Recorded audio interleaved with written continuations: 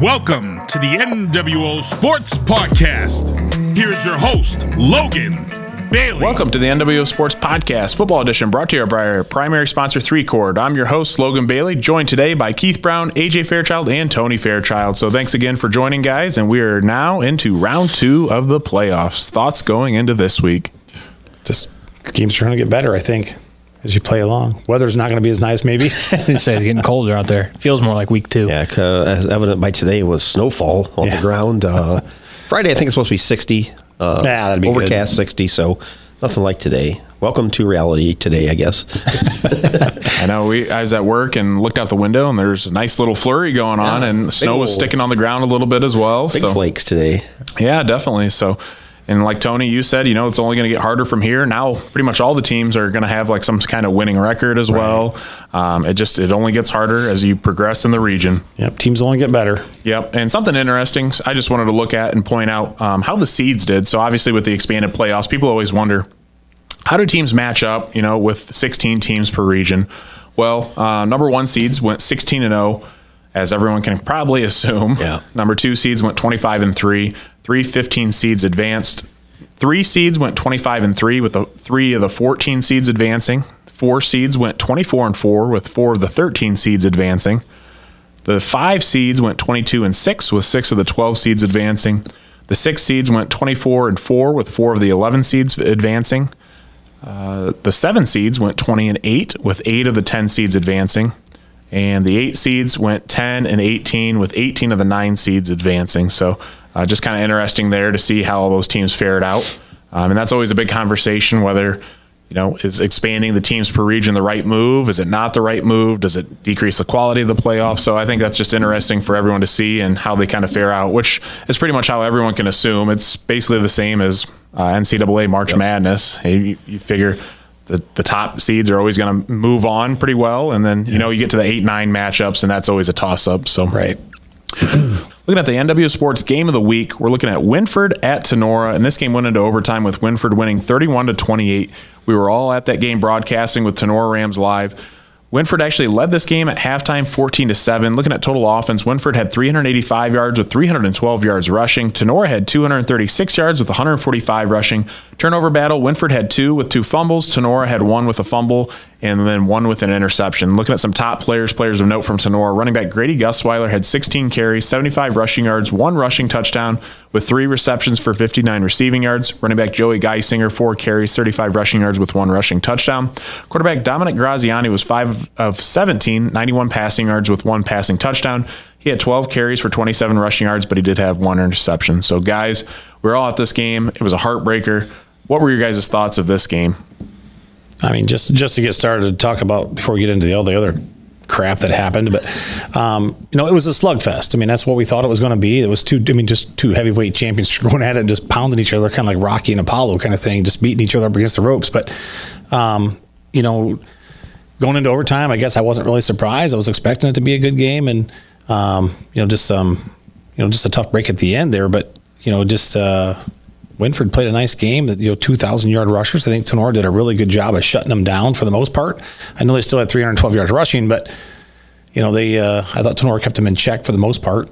And when Tenora I thought Dom had another nice game, kind of controlled the ball. I know he did have that interception you guys said right before halftime, but I thought Tenora played really well. Winford played well, and when obviously you're playing, somebody's got to win and somebody's going to lose.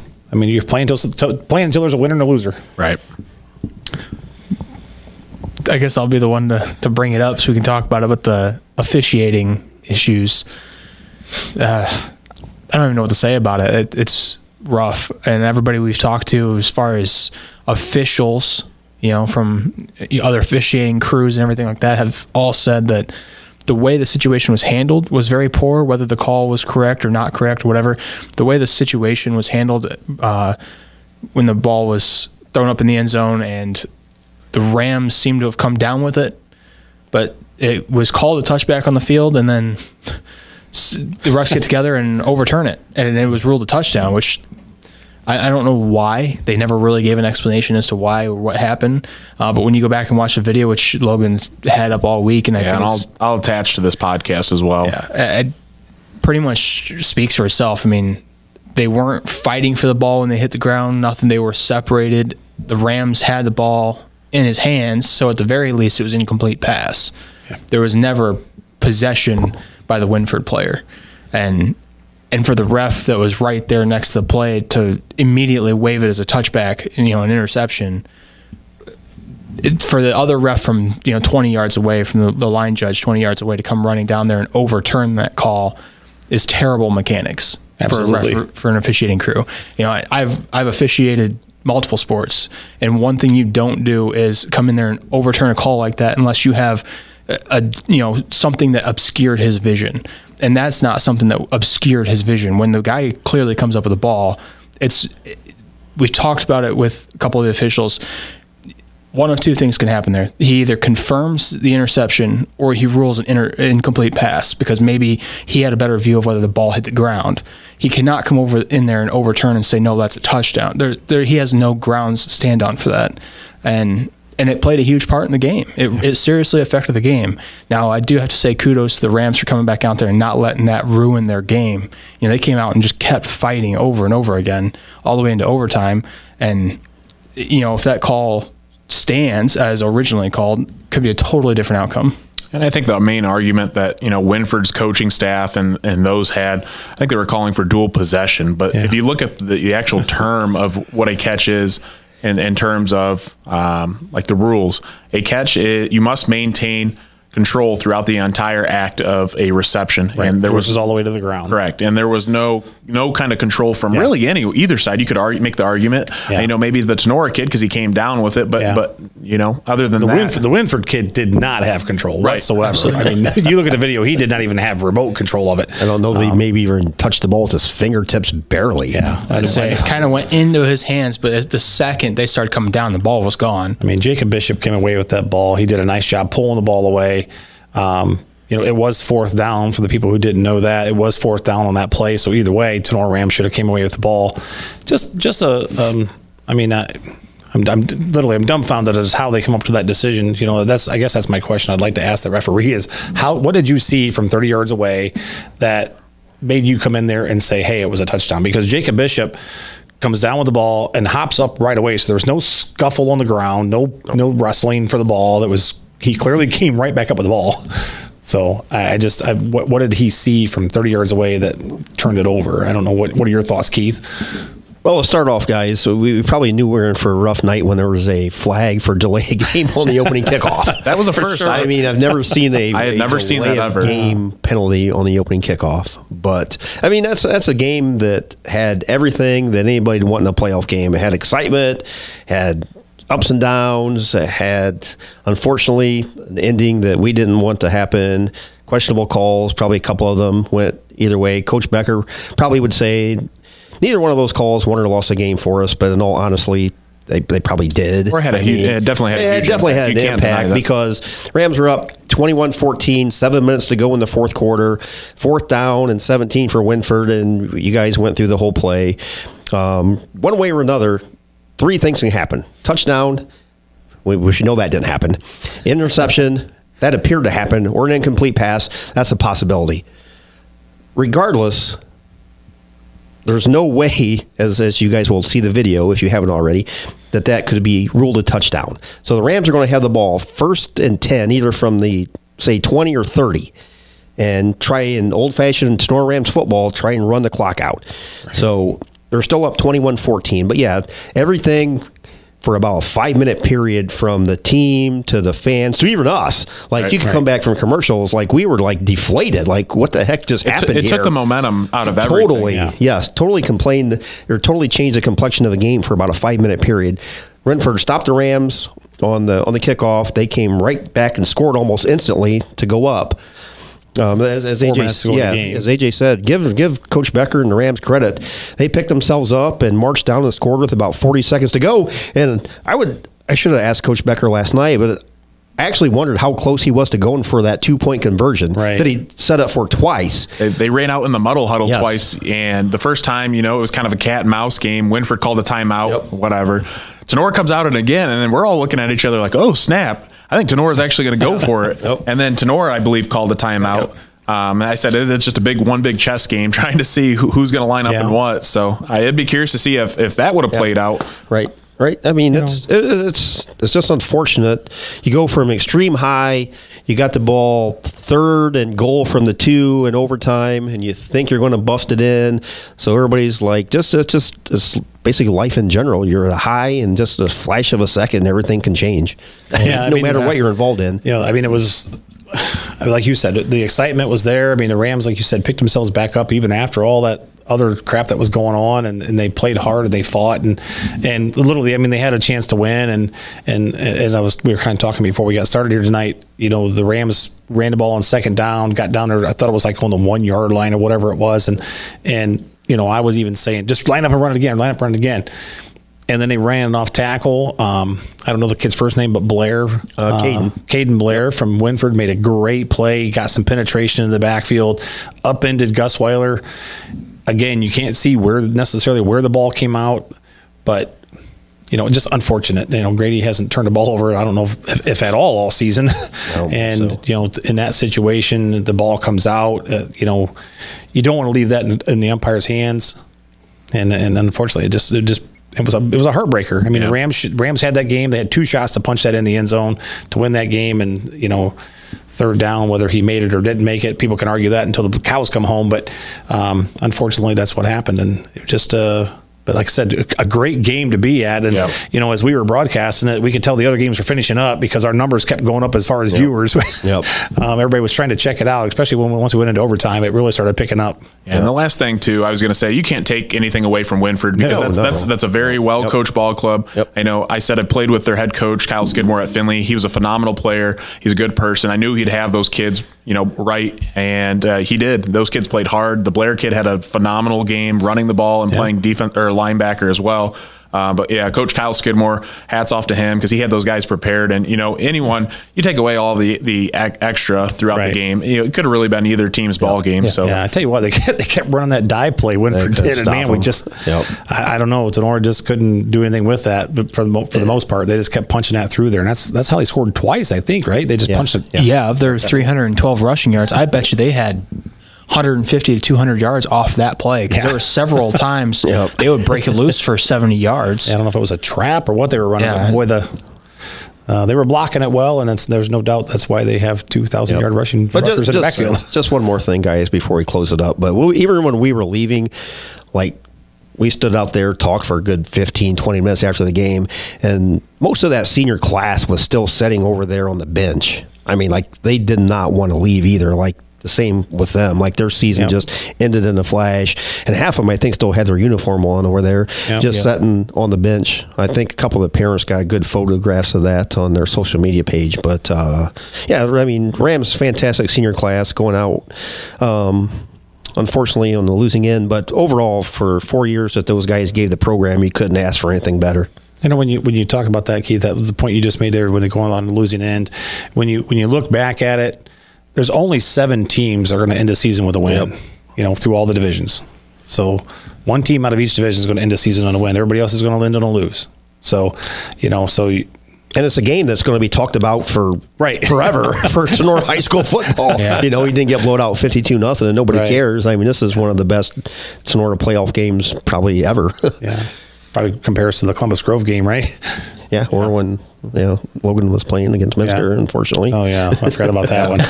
We don't want to think about that one either. We don't want to think about that one That's all right. Well, we'll keep things rolling here. I know we talked a lot of Tenor football, but again, we've covered them all year, and, overall great season by them. Let's move on to the next game. Defiance at Bay. Defiance won this game 14-7. This game was actually sealed by Defiance by Kelton Gibbs, defensive lineman, with a strip sack. So that was an awesome play by Kelton. At halftime, the score was 14-7. This would be a ground and pound game for the Bulldogs as they only had 17 passing yards for the game. Total offense did not have stats for those. Looking at some top players here from Defiance, running back Brogan Castillo, 22 carries, 117 rushing yards with 1 rushing touchdown. Wide receiver Garrett Rodenberger had 1 touchdown reception. Athlete Anthony Wilder had 10 carries for 62 rushing yards with 2 receptions for 13 receiving yards. So, guys, thoughts from the Defiance at Bay game?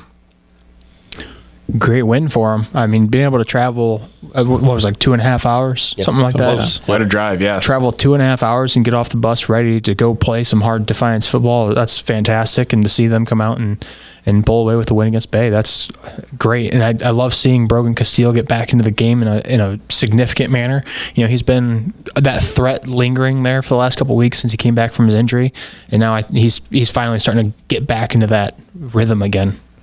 Yes, Coach Cooper rallied Defiance and a huge road win, as AJ said. That's a long road trip on a bus. I mean, just, time you get there, you probably took a nap and you got to get the bearings back in order, and get ready for your warm-ups and get in the game mode. But probably during the week, they just practice, just one play at a time, which is what you guys say, just win that play. Don't worry about the final score. Don't worry about we're traveling all this way against a higher seed. Just go play one play at a time and win that play.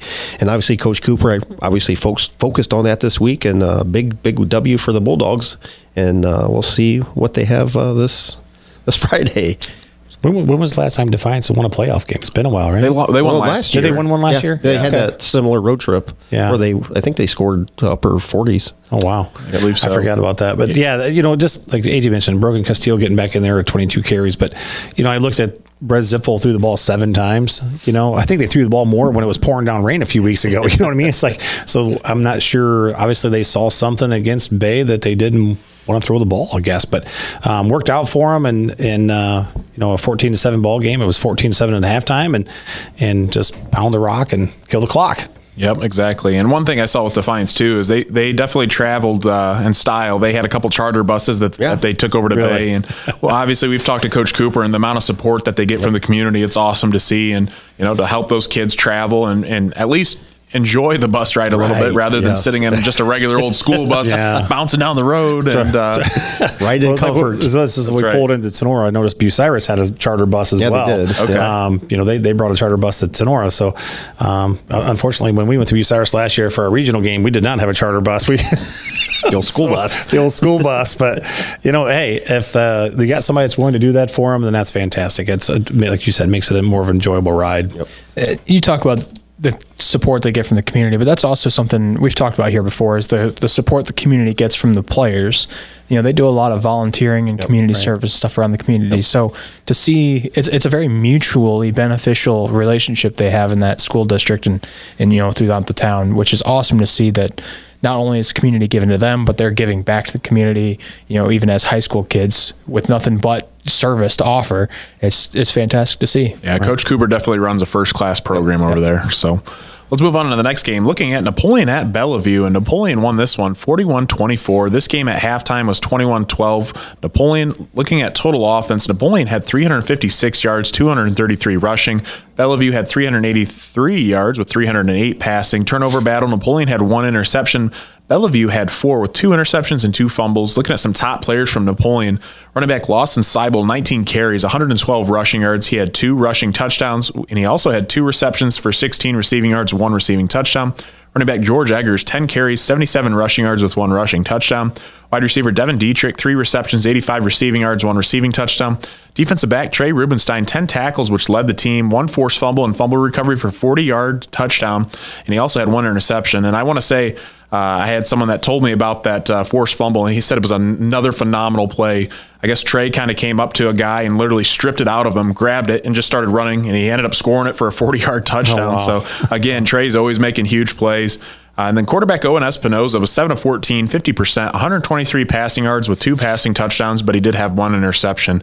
And again, whenever you score high points, there's a lot of people and a lot of players on the top player list. So, guys, thoughts of this Napoleon at Bellevue playoff game? Napoleon defense obviously coming through big for turnovers on the road in a playoff game.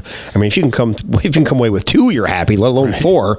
So, huge game on the defense by the Wildcats. But again, we say about Trey Rubenstein, most defenses are going to try and take him out of the game offensively, so he makes up for it on defense. Pick 6. I mean, right there.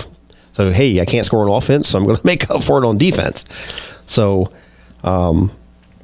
again, Trey Rubenstein makes up for, like I said, his frustrations on offense at times and, comes through on defense. So, yeah, you see the kids making a lot of different names popping up on in the playlist, like you said, Logan. And it's nice that they have that kind of weaponry to go to. Exactly. One person's getting shut down, we'll go to somebody else, and those other guys stepping up.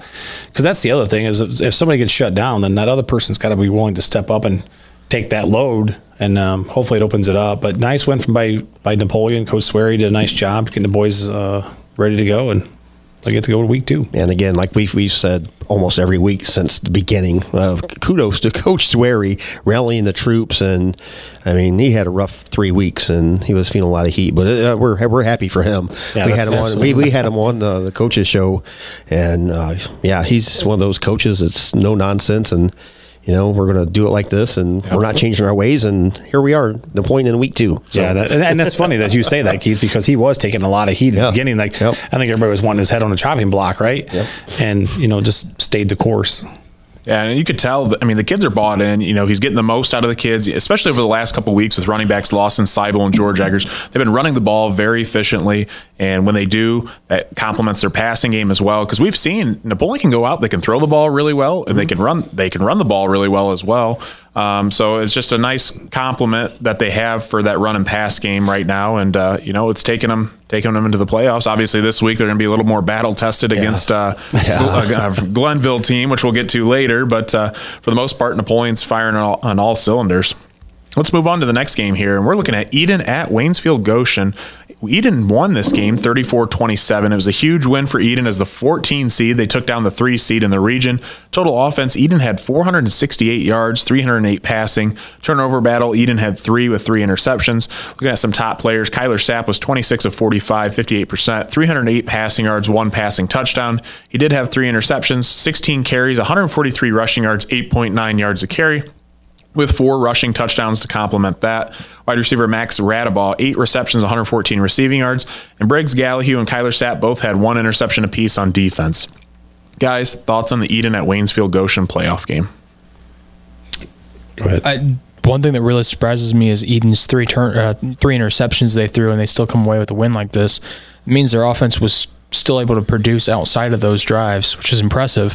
Anytime you come away with a 3 turnover deficit, that's going to be hurting big time. And especially when you're the underdog coming in, and you're coming in against Waynesfield Goshen, it's impressive to see them be able to pull out the win there. It's nice to see Eden adapt as well. Yeah. I mean, looking at Kyler Sapp, for him to carry the ball 16 carries for 143 rushing yards, obviously everyone and their brother knows Eden does not run the ball. Right. But for their quarterback to adapt, he averaged 8.9 yards to carry and contributed 4 rushing touchdowns. Kudos to them and Coach Bob Olwin. Obviously, we know what his offense entails in the pass game, but for them to adapt and make best of what's going on, it looks like obviously they struggled in the pass game a little bit, but they worked things out and they got the win at the end of the day. Was that like a 3-14, Logan? Was that I think that was a 3-14 game? Could have been, yeah. Something like that, yeah. So, I mean, any Bob Olwin offense, you're obviously going to throw the ball around. And Friday night was the perfect elements for a Bob Olwin offense. Yep. No wind, slight wind, no rain. It's not wet. It's warm. Yeah. 70 degrees. Now, if he was playing today, which clearly he's not, it may have a different outcome. But perfect outcome for Coach Olwin there. Big win for Eden. I think they play Macomb coming up. Coach Olin, you think about that back in the day, quarterbacks don't typically run for him. They stand in the pocket and sling it. Radcliffe wouldn't run at all. And, to see Kyler Sapp come out and run for 143 yards, guys, you do the math, he was responsible for 451 yards of the 468 yards they had. So that's, Kyler Sapp basically just took the team, threw him in the back, and carried him to the win, and quite literally. Yeah. But a great game for Eden, and a nice defensive game, and keep the W. So good luck in round 2. Yeah, it's nice to see Kyler Sapp show off some of his athleticism as well. We know he's an excellent baseball player. I believe he plays shortstop, but I'm not entirely positive or not sure. But it's just another thing. You put your athletes back there at quarterback, and you let them have the ability to go out and make plays, and good things happen more times than not. So excellent job out of Eden, and we'll continue to root them on. Next game here, Fredericktown at Archbold. Archbold ended up winning this game 37-6. Archbold was actually up 30-0 at halftime. Total yards, Archbold had 333 with 167 rushing. Fredericktown, 200 yards with 116 passing. Turnover battle, Archbold had 2 with 2 interceptions. Fredericktown had 3 with 2 fumbles and 1 interception. Some top players from Archbold. Quarterback Cade Brenner was 9 of 14, 64%, 166 passing yards with 3 passing touchdowns. He did have 1 interception. Wide receiver Chase Miller, 4 receptions, 95 receiving yards, 2 receiving touchdowns. A nice game from him. And athlete Jack Hurst, man does it all. He had 4 carries for 60 rushing yards, 1 rushing touchdown. He had 1 reception for 46 receiving yards and 1 receiving touchdown. So, guys, thoughts the Fredericktown at Archbold game here? I tell you what, Archbold, you look at it, 166 passing yards, 167 rushing yards. That's about as balanced as you can be. Yeah. But yeah, just a nice game by Archbold, coming out, taking care of business, and hopefully everybody stayed healthy and getting ready for round 2. Got a big game this week. Yeah, not much more to say about it. Kind of expected Archbold to come out there and perform the way they were performing. You know, it's one of the top teams in our area. So to see them come out and do this is exactly what's expected, and seeing it also, you know, I feel like they're prepared for next week, you know, this coming week here against Coldwater. If they came out and struggled in this game, that would be a little more worrisome. But they came out and took care of business. Now they can look on to next week with, you know, some comfort a little bit. Yeah, it's going to be a tough one. Yep. I will say that Fredericktown does have one of the coolest nicknames of any playoff team, the Freddies. Yeah, the Fredericktown Freddies. The Same as the team we played last year, Johnstown Johnnies. Yeah, that's right. but going off of what AJ said, yeah, Archbold outside of that Liberty Center game, which you've probably hammered to death, are probably playing as well as Liberty Center in the area. So a big matchup this week, which we'll preview later against Crestview. But yeah, Coldwater. Or Coldwater, yeah, not Crestview, Coldwater. And sometimes, you know, I look at the score, and I know at the end of the game it says 37-6, but some of these scores I think you have to take with a grain of salt, because teams get up at halftime. They're going to put in their second string, their backups to preserve. Obviously, a lot of times the key come playoffs is whoever has the most healthy players. Right. I mean, this game was up 30-0 at halftime. I mean, honestly, it could have been probably even more. So. Yeah, well, you definitely don't want to get up on a team and then get something freak happen and somebody gets hurt by doing something stupid. Exactly what you said, Logan. But yeah, Archbold came into this game and they were up 30-0 at halftime. They took care of business and they move on to week number 2 in the playoffs. Let's move on to the next game. Looking at the Green Meadows Conference, Arlington at Antwerp, and Arlington won this game 27-20. It was a heartbreaker for Antwerp. Antwerp led at halftime 6-0, and Arlington would outscore Antwerp 21-14 in the fourth quarter. So talk about an exciting game coming down to the final line. I didn't really have stats from this one, but all that I had was quarterback Carson Ultimus had 2 touchdown passes, and he had 1 touchdown run. So, guys, thoughts of the Arlington at Antwerp game? It's unfortunate to see Antwerp fall in the first round. I mean, we feel bad for them. Everybody for Antwerp obviously feels bad, the players, etc. I had a chance to watch a little bit of this game Friday night after our game. When do you sleep? Honestly, I'm sorry to interrupt you, but I like not to dwell on the Tenor game, but I'm not even a coach or a player, but I had a rough time sleeping Friday night. Right. So did I. I mean, so I watched this game. Antwerp, it's almost like Arlington kind of ran a little variation of the Navy offense, where sometimes they have 2 or 3 backs back there, run the option, run the dive, and Antwerp just had a little trouble stopping the run. And again, it's just like Antwerp was just missing something this year. It's like when you make cookies and you forget to put the butter in. I don't know what it was, but they just didn't have the fire that they had in the previous couple seasons. Yeah, I completely agree. All year they've been just winning enough against some of the bigger teams. You know, Tenora, they beat them well, but they didn't play well. Right. Wayne Trace, they struggled against a couple other games. They lost Ayersville, so they've been playing kind of their competition level. And you know, I don't want to say it, but it was bound to happen unless something changed. And unfortunately for them, that senior class is so talented. And it's kind of disappointing to see them get knocked out in the first round. I had much higher hopes for them. Yeah. And guys, I'm not, first off, Antwerp people, I'm not picking on you, but, you know, you look at the schedule, right? We talked about Tenora's schedule being one of the toughest in the Northwest Ohio, the first 3 games. and then you look at Antwerp's schedule, the first 3 games, probably not that tough, right? I mean, they're playing half games for the most part. I'm guessing. The starters were only playing half games, and then when you come down to the playoffs, now you got to play 4 quarters. But I look back at that, and then I look back at that, and I also go, well, they had to play 4 quarters against Antwerp or against Sonora. They had to play 4 quarters against Wayne Trace. They had to play 4 quarters against Ayersville. So maybe that's not entirely true, but when you come down to the end and you're battle tested, and you got to stand up there and go toe to toe and punch people in the face once in a while. Did that come into play here when you got down in the game? I do have to laugh because Tenora did play one of the tougher schedules, and they both ended up in the same place, losing in the first round. Right. I know. That's what I was going to say. I know how much can you say that strength of schedule actually plays into it, because all the GMC schools ended up losing in the first round. So I mean, Tenora did play a tough schedule, which I think it benefited them. Antwerp did play a weaker schedule, but at the end of the day, they still lost in the first round. Right. I think it's just one of those things. Like, I think, Keith, you hit it on the money. It's just like they were missing something this year. I know, obviously, Ultimus, they missed out on the fact that he did not run the ball like he did last year. So you take away that dual threat. Last year, I believe he had 20-something rushing touchdowns and close to 1,000 yards rushing. I think he had about 980. Yeah, so you didn't have that. I felt like Leachty didn't run the ball as much, and he's a great, excellent athlete. It's just like they didn't have, like you said, they were missing something, and, they struggled to stop the run as well. But at the end of the day, that senior class is phenomenal. Probably one of the better classes to ever go throughout any school in the Green Meadows Conference. You had tons of athletes. I'm not going to name all of them because there's so many. I don't want to leave anyone out because that senior class for Antwerp has left their legacy. They've left their everlasting impact because they've had that dominance for 2-3 years. And you look back, Antwerp had a long stretch where they had losing records, where they lost in the conference. And, one year, actually, I think it was my senior or junior year, they didn't even have a varsity program. To see where that they are now, a competitive program. They're going to go out there and they're going to play you hard 4 quarters. Last year, they made it to the regional finals. They won Green Meadows Conference titles. You couldn't ask for much more. Coach Hale's done an excellent job there at Antwerp, and it's nice to see the impact that they had.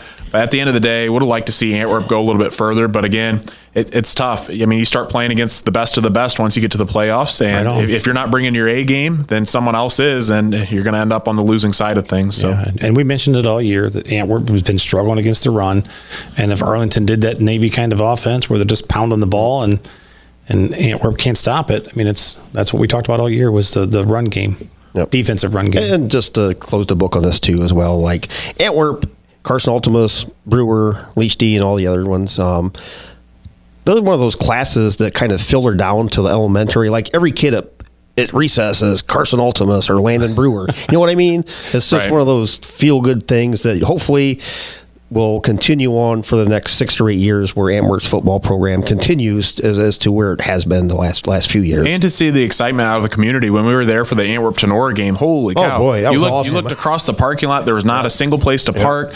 I feel like everyone in the town of Antwerp was at the game. And I've talked to some other Antwerp people, and every single Antwerp home game, everyone had to go. They had to go support the kids. They had to go see what it's about. They had to go get their fish at the fish fry, too. So, well, hopefully they continue that. Yes, exactly. Don't bail out because those seniors graduated. Keep supporting those kids and, develop that little small town atmosphere when you go to the games. Yep. All right, let's move on to the next game. Looking at North Central at Patrick Henry. Patrick Henry ended up winning this one 40-8. Patrick Henry jumped out to an early 40-0 halftime lead. Total yards, Patrick Henry had 317 with 188 rushing.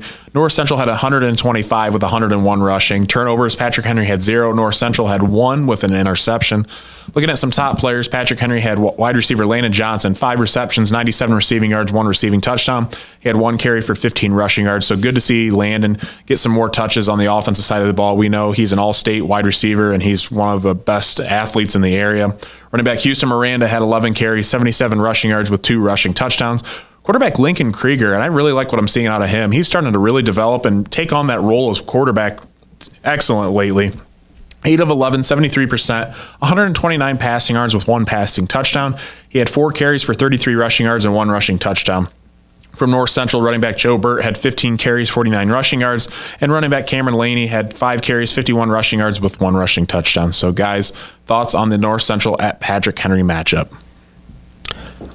For me, I have several things. I'll try and keep it short. I guess for me, what like you said, Logan, Lincoln Krieger, it's like, I guess with any of us here, with our job, if you're handed new responsibilities, like right out of the gate, you're kind of like, you're fiddle farting around and it's not easy, but then 2 or 3 weeks down the road you can do it with your eyes closed. Similar situation here with Lincoln Krieger. He probably never practiced as a quarterback. I mean, you have Nash Meyer back there he's a 4-year starter, I believe, so you very seldom get snaps probably. And Krieger was like, in the beginning of the season, you had Landon Johnson, Lincoln Krieger. That was like 1A and 1B wide receivers. So, Yep. So as each practice that goes by, each game, it gets more natural. He's feeling more comfortable, and he has Antwerp in round 2 of the playoffs with a chance to advance to round 3, actually. So, here's Arlington. Arlington. Yep. Go ahead, AJ. Oh, it's just we kind of talked about North Central coming out and seeing where they stacked up against some of the other teams in the area, and Patrick Henry's probably not the one that I would want to match up against as North Central, because they're, one of the more dominant teams, especially in the NWAL. They do compete very highly, and they come out and kind of get spanked around a little bit. But, they did have a good season this year. So come out at the end of the season here with heads held high. Yeah, I mean, I didn't expect anything different. I figured Patrick Henry would handle this game very easily, but again, I agree with you guys with Lincoln Krieger coming out and starting to play well, hopefully, and continues that throughout the playoffs, showing that he can throw the ball when needed. Miranda didn't run for the 100 yards, 150 yards that he normally runs for.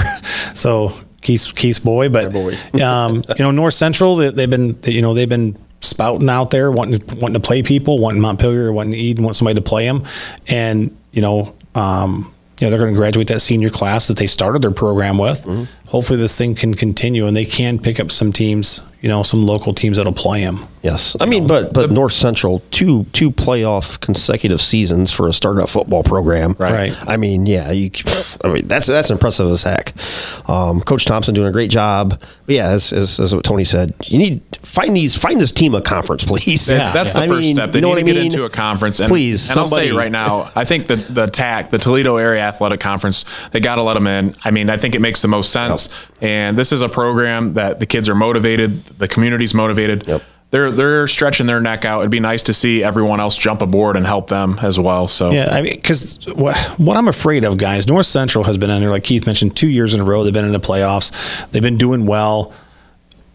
They have some great athletes up there, and I'm afraid that if they don't get in the conference, they're going to lose the program altogether, because people are going to get tired of driving 2.5 hours to watch a ball game at some neutral site. Yep. And then you're going to end up losing the program altogether. And they need to get into a conference. Somebody needs to let them in. I don't know who lets them in, but somebody's got to let them in the conference. Let them in a conference, like you said. The Toledo Conference is the best one for them. They can play against Montpelier, play against Eden, and that's right there, hometown fields, and then start developing some rivalries against those teams that are like literally right down the road. Absolutely. I mean, that's the thing right there. You hit it right on the head.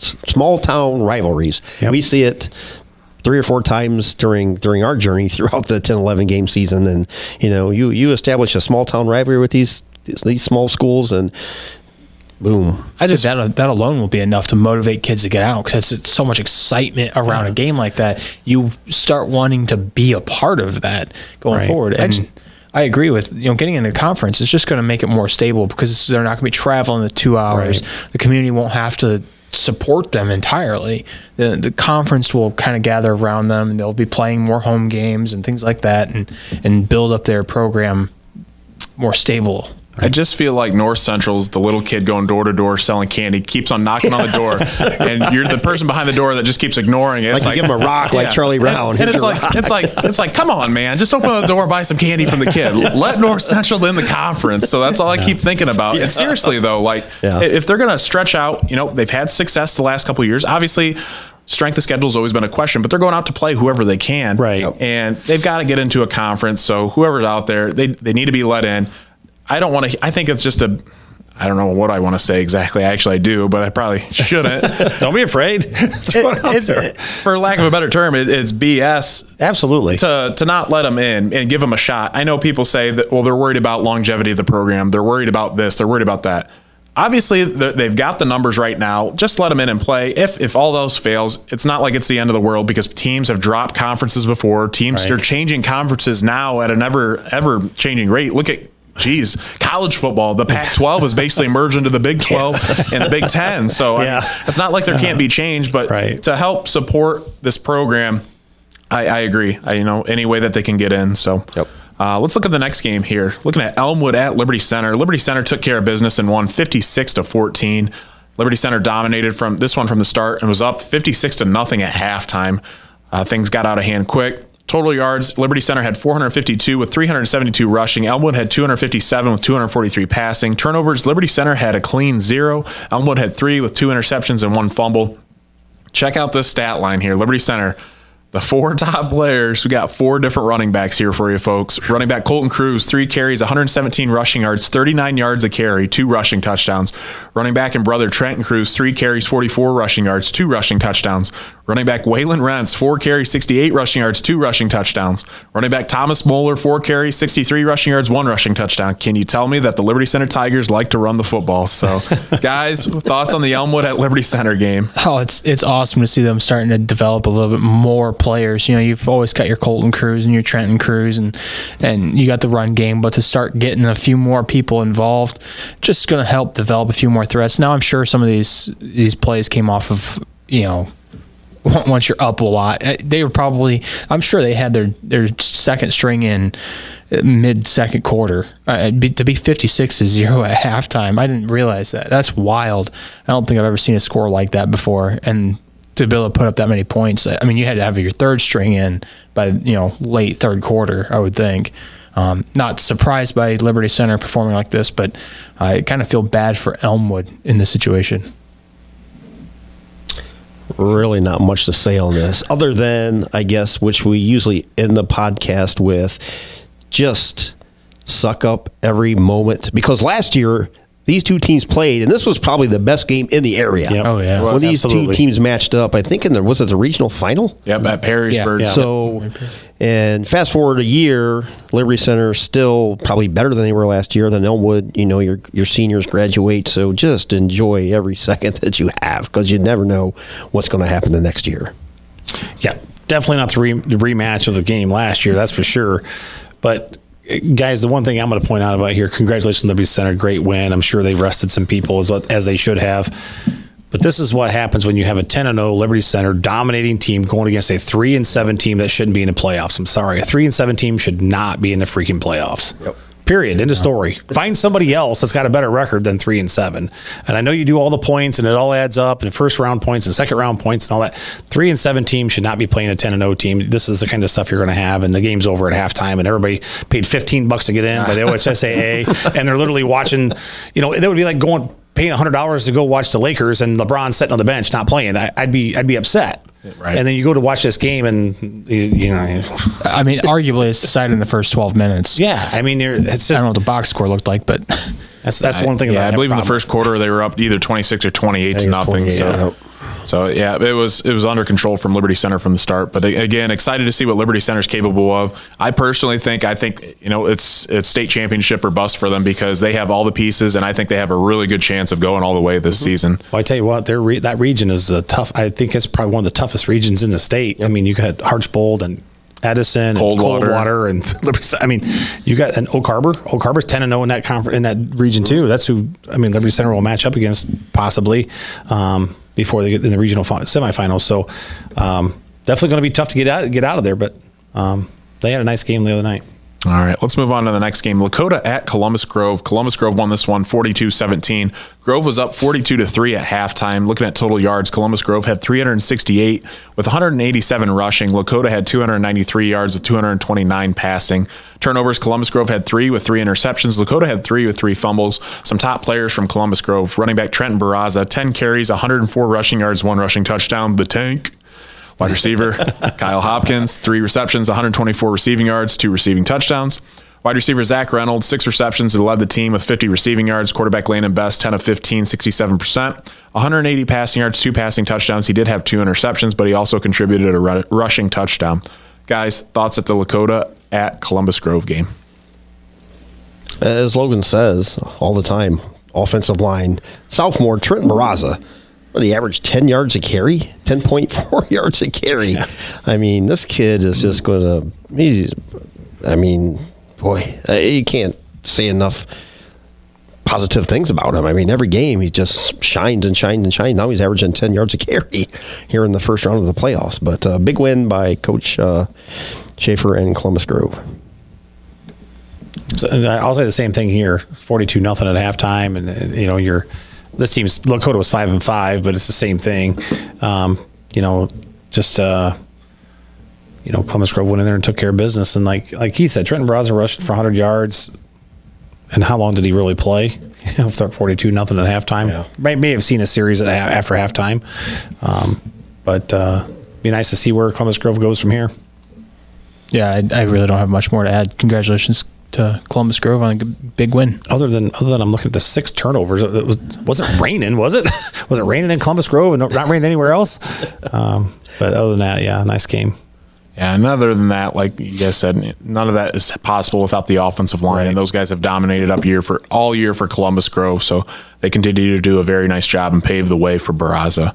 Next game, Northern 8 game, and this is actually for the tournament of the 8-man football, and this was Sandusky St. Mary Central Catholic at Holgate, and Holgate won 50-12. At half, Holgate was up 36-12. Total yards, Holgate had 400 yards of offense with 249 passing. St. Mary Central Catholic 111 yards with 74 passing.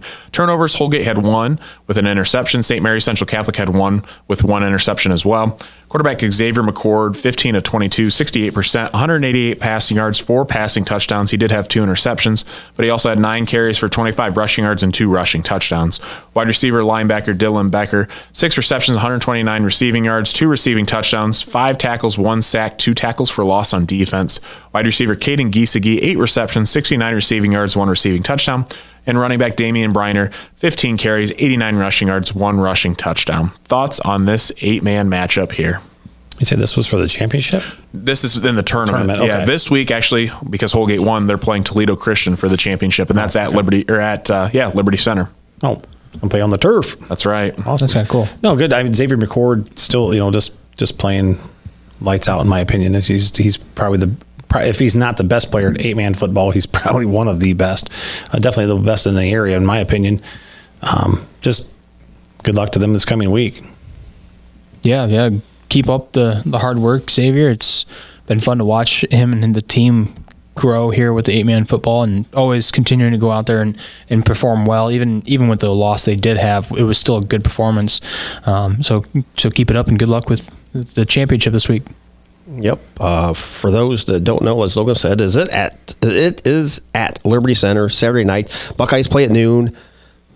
There's really no big games at 7:00 on a Saturday night this week. I don't think. Hey, Michigan, Purdue, 7:30. Okay, that's a big one. 55-0 at the half.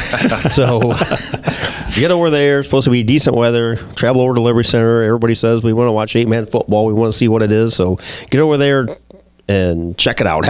This is like a rivalry for 8-man that's coming up. So yeah, there's a lot of good. And Toledo Christian is who Holgate's playing. Yep. Both very good teams. Toledo Christian actually beat Holgate earlier in the season. So this will be a rematch, and Holgate's the reigning champs from last season. So there's going to be a lot of good, talented players, and they're really going to showcase what 8-man football is all about in Liberty Center on Saturday night. So excited to see that. I think most likely I will be there. Some of these guys might tag along as well. So we're excited to go cover that game, and should be a really good matchup. So we're going to go ahead. Oh. Unfortunately, I'll be out of town, so I won't be able to check it out. Tony's the party pooper here. So, that concludes all our game recaps. So we're going to take a break to hear from our sponsors, and we'll be right back. 3Chord is a family-owned and operated business who offers the highest quality embroidery, screen printing, sign and promotional items to customers of Northwest Ohio at competitive prices. Locations in Archbold, Napoleon, and Bowling Green. Check them out at 3chord.com. That's THREECORD.com. Optimal Performance Fitness is your go-to gym in Northwest Ohio, providing group fitness classes, personal training, and sports performance sessions for area athletes. Located in Napoleon, Ohio, give them a call today at 419-438-7265. BSN Sports is your go-to business for purchasing uniforms, equipment, spiritwear, and anything else your athletic program needs, giving you more time to impact lives on the field. With over 1,200 sales professionals who live, work, and serve in your community, we are always just a short drive or phone call away. Be sure to give your local sales rep and Jim Garris a call for any of your athletic supply needs. For any of your auto body or collision needs, be sure to check out Bat & Stevens Body Shop. Voted the #1 body shop in Northwest Ohio by Crescent News readers. Give them a call today at 419-497-3111 to schedule your free estimate. Check out Tenora Rams Live. Live events broadcast on YouTube and post-game results, articles, schedules, and more can all be found on TenoraRams.com. Feel free to look up their Twitter, Facebook, and Instagram pages as well. Fairchild Family Chiropractic aims to help families to get better together in the least invasive way possible. Dr. Fairchild focuses on the neck using the Blair technique and Palmer package, adjusting to correct spinal misalignments. Located in Defiance, Ohio, call Dr. Fairchild today at 419-576-5070 to schedule an appointment. We're back on the NWO Sports Podcast, and we are on to the hot takes. But today we have something a little bit different, and that's a sub-segment within the hot takes, and that is buying or selling. So how this will work is we're going to roll through a couple quick points. We've got a whole list of them, and basically we have our signs. We're either we're gonna buy, which means we agree with it, and we're buying all in, or we're gonna disagree and we're gonna sell. So we're gonna go ahead and see who's buying and who's selling for each of these statements. All right. Well, Tony, we'll roll through this direction, looking left to right on camera, and Tony will have the privilege of leading off every single one. So Put me on the hot seat every time. A little bit of pressure there. So, all right, let's start with the first one. Buying or selling, Tony? Napoleon would go undefeated in the GMC. Buying or selling? Sell. Selling. Sell. What's your reasoning? No, I don't think Napoleon goes undefeated. I think, I think Tenora would give him a run for the run money. I think Ayersville could give him a run for money. Napoleon, obviously, this year could give him a run for money. All right. I am selling. I just think, Napoleon is playing very well. I think that they've shown that they can be inconsistent at times, and I think there's teams out there in the GMC. We saw teams in the GMC kind of beat up on each other this season, but I don't know that Napoleon can pull off undefeated against every single GMC team. I think there's enough talent in the GMC that one of them gets it done against Napoleon. AJ? I'm selling here as well for the exact same reasons. I think, depending on the year, too, how the matchups happen, but I think, there's teams in the GMC that could definitely compete with Napoleon. Keith? Uh-oh. Buy. Buy. Why are you buying? If we're just going off this year, possibly sell. But if we're going long term, just say a 10-year span, I really think Napoleon would probably go undefeated in quite a few years. Fair enough. I just think they have more talent, more kids. Obviously, there's nothing against GMC schools. They're just, I just think they have more apples to choose from the tree. Sure. That's why they are a bigger division and they compete against bigger schools as well. So very valid points. Next one, we had another Napoleon one sent in. Napoleon 6-2 at the very worst in the NWAL. Tony, are you buying or are you selling? That one's a little tougher, but sell. Why are you selling? I think Napoleon could get beat by PH as well. I think PH plays well at times, and again, it depends on the year. If you went this year, I don't know, Napoleon goes 6-2. All right. Myself, I am selling. Reason I'm selling is because you had a great point. Patrick Henry, a healthy Patrick Henry, fully loaded. They could definitely compete. Obviously, you look at Archbold, Liberty Center. I think that they could possibly take Napoleon. Not to say that Napoleon wouldn't have a chance in those games, but then you throw in some wild card teams. If you catch Wasion on a good day, if you catch Bryan on a good day. I was thinking Bryan. There are other teams that could compete, and I just don't know that.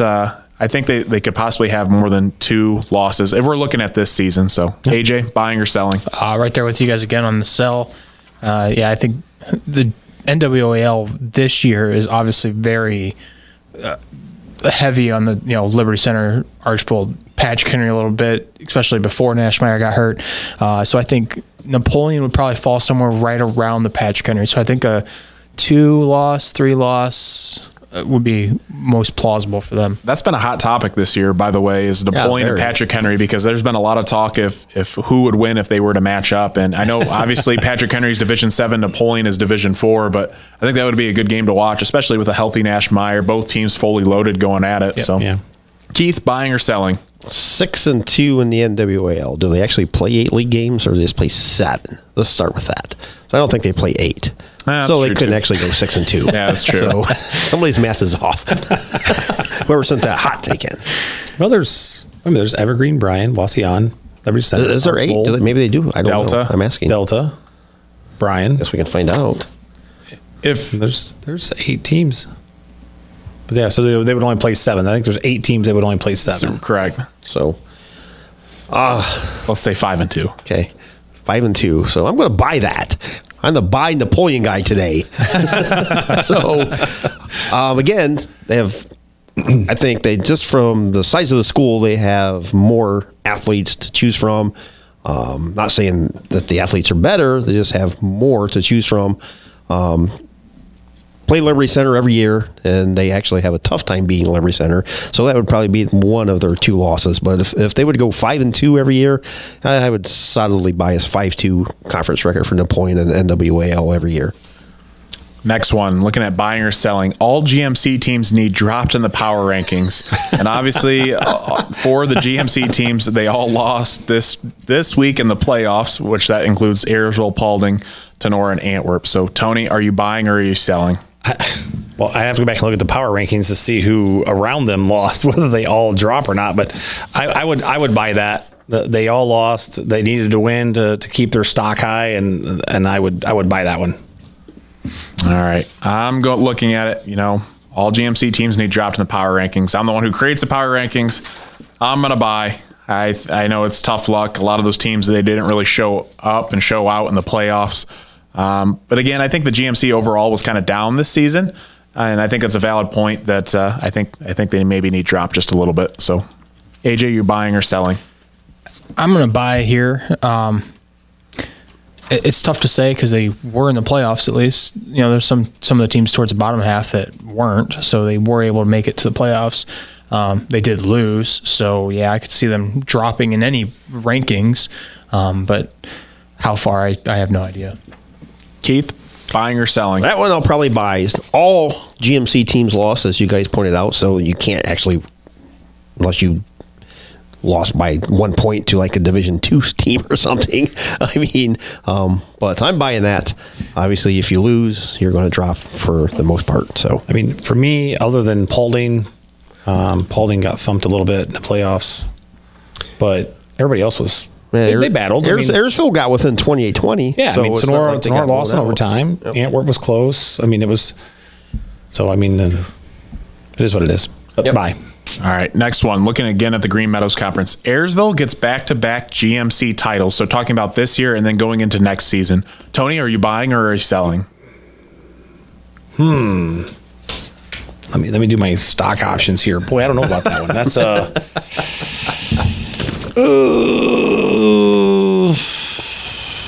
buy. I'm going to buy. Why are you I think Ayersville, Knieven comes back healthy. I know they're going to graduate a few, but I think they're going to be okay. I think they're going to compete. I'm not 100% sure, but I'd be willing to take a risk. I'll buy one option of that stock. For me, I am going to sell. The reason I am selling is because you have a couple teams coming up in the Green Meadows Conference. I actually was talking to some people. I think next season the Green Meadows Conference can be the most open that it's been in years. You talk about teams like Fairview. Coach Doug Rakes is doing a phenomenal job. You got William Zedike. We've talked about that freshman and sophomore class. They've got a lot of good 8th graders coming up, going to be in the future freshman class. I think Fairview is going to be up there as a contender. Paulding is bringing back a lot of players. Tenora is always going to be there. I certainly think Ayersville will be up there, but I don't know. I'm just not confident with as wide open as it's going to be next season. So I'm going to sell. AJ, buying or selling? Ayersville gets back-to-back GMC titles. I guess if you're going off this as like a stocks bonds type thing, I would actually have to probably sell on this one just because it's way too many unknowns involved in this one. If I'm buying and selling stock on this, I would not take this bet because it's going to be so up in the air next year between Tenora, Paulding, Fairview, Ayersville, even Wayne Trace. I don't know. Edgerton's another team. They have some young players that are coming back. So a lot of these teams that have been at the bottom of the GMC the last few years are going to be leapfrogging to the top, and it's going to be a free for all next year. So I'm gonna back out of that one. Keith, buying or selling? I'm selling that one. Why are you selling? I'm selling that one. Positives, Coach Mickey, hell of a guy. We had him in here last week. I love Coach Mickey. We all wanted to strap on the helmet and pads and go suit up for him. But they graduate a lot of key seniors. They do. They also have some underclassmen coming back, but lose your quarterback. Delano graduates too. Brady Clark. Knieven's coming back, but you hope he's healthy. I mean, that's one of those injuries you don't know, but we all want him. We all want him back. You got McConnell, that freshman who performed well. So they have some young kids coming up. But to me, your skill level, your skill position players, they graduate, and it's tough to replace those. So. All right, we're going to look at the next one here. Holgate competes with some 11-man teams. Tony, are you buying or are you selling? Oh, you skipped one. You kind of. Oh, whoops, sorry. Time out. I was ready. Here, I'll go back to that's the next one. The previous one. Defiance keeps the upwards momentum into next year. Call me a Bye. I'm in. Jim Kramer helped me out there. I think Defiance has got things going. I think they can keep the momentum going into next year. Yeah, for myself, I am buying. I'm 100% bought in on the Defiance program with Travis Cooper. Kids are playing phenomenal right now. Back-to-back years of playoff bursts. They keep getting better. This year, they put themselves in actually a shot to compete for a WBL title. Obviously, they kind of struggled in the second half of the season, but they're right there. And I think, give them a couple more years. They've got a lot of talented athletes there as well. They bring back some kids next season as well. I'm definitely think that Defiance keeps on riding this wave into the 2024 season. So, AJ, buying or selling? Defiance keeps the upwards momentum into next year. Buying on that one. Definitely agree. I think Defiance has gotten everything going right for them right now, and I think it's just going to continue. Keith. Bye. Whenever time you have somebody like Coach Cooper leading your program and Coach Beauty in the same building, it's tough not to buy those two individuals. But buying the Bulldogs. Next one now. Holgate competes with some 11-man teams. Back to you, Tony. Since the word some 11-man teams, I'm buying because they can compete with some 11-man teams. Now, this year's Holgate team or next year's Holgate team? Because I might change. I'm gonna do this half and half. How about that? Can I do half and half? You got to do one or the other. If it's this year's team, yes, and I even think next year competing with some 11-man teams. It just depends on who you match up against. Holgate could compete against some of them. I think Holgate could compete against a Hicksville team this year. I think they could compete against like North Central, an Edger team, or not North Central, Hilltop. Yeah, a Hilltop team, definitely. But against the Tenoras, against the Ayersvilles, against the Antwerps that we had this year, no, I don't think Holgate.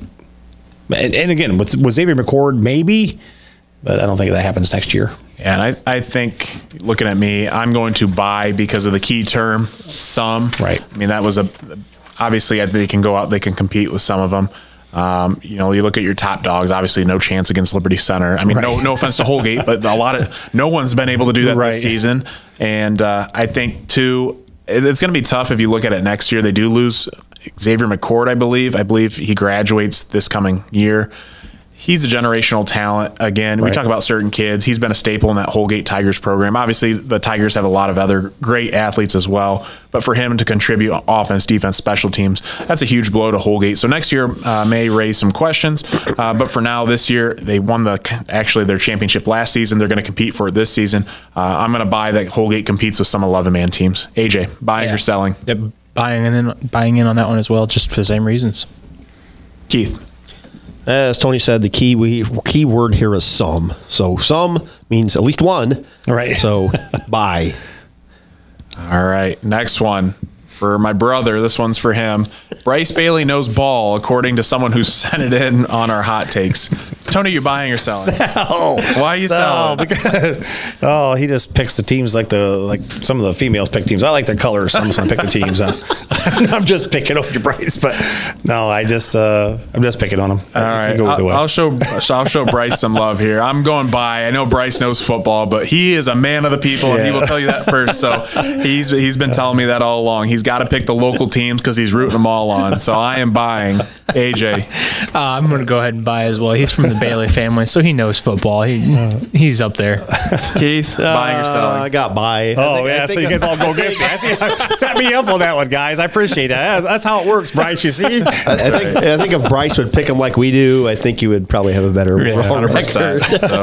I'm just trying to collect all those free T-shirts and That's stuff right. from all his fans out there. Where Bryce was a man of Archbold last year, now he's trying to get a fan of everyone else. I believe the Eden folks are loving up on Bryce for his picks. So. Is Bryce going to have somebody make a quilt from all the school shirts he's getting? I know. So Bryce is trying to get the in with all the schools. So. Just picking on you, Bryce. All right, next one. Liberty Center has the best football culture in the area. Buying or selling, Tony?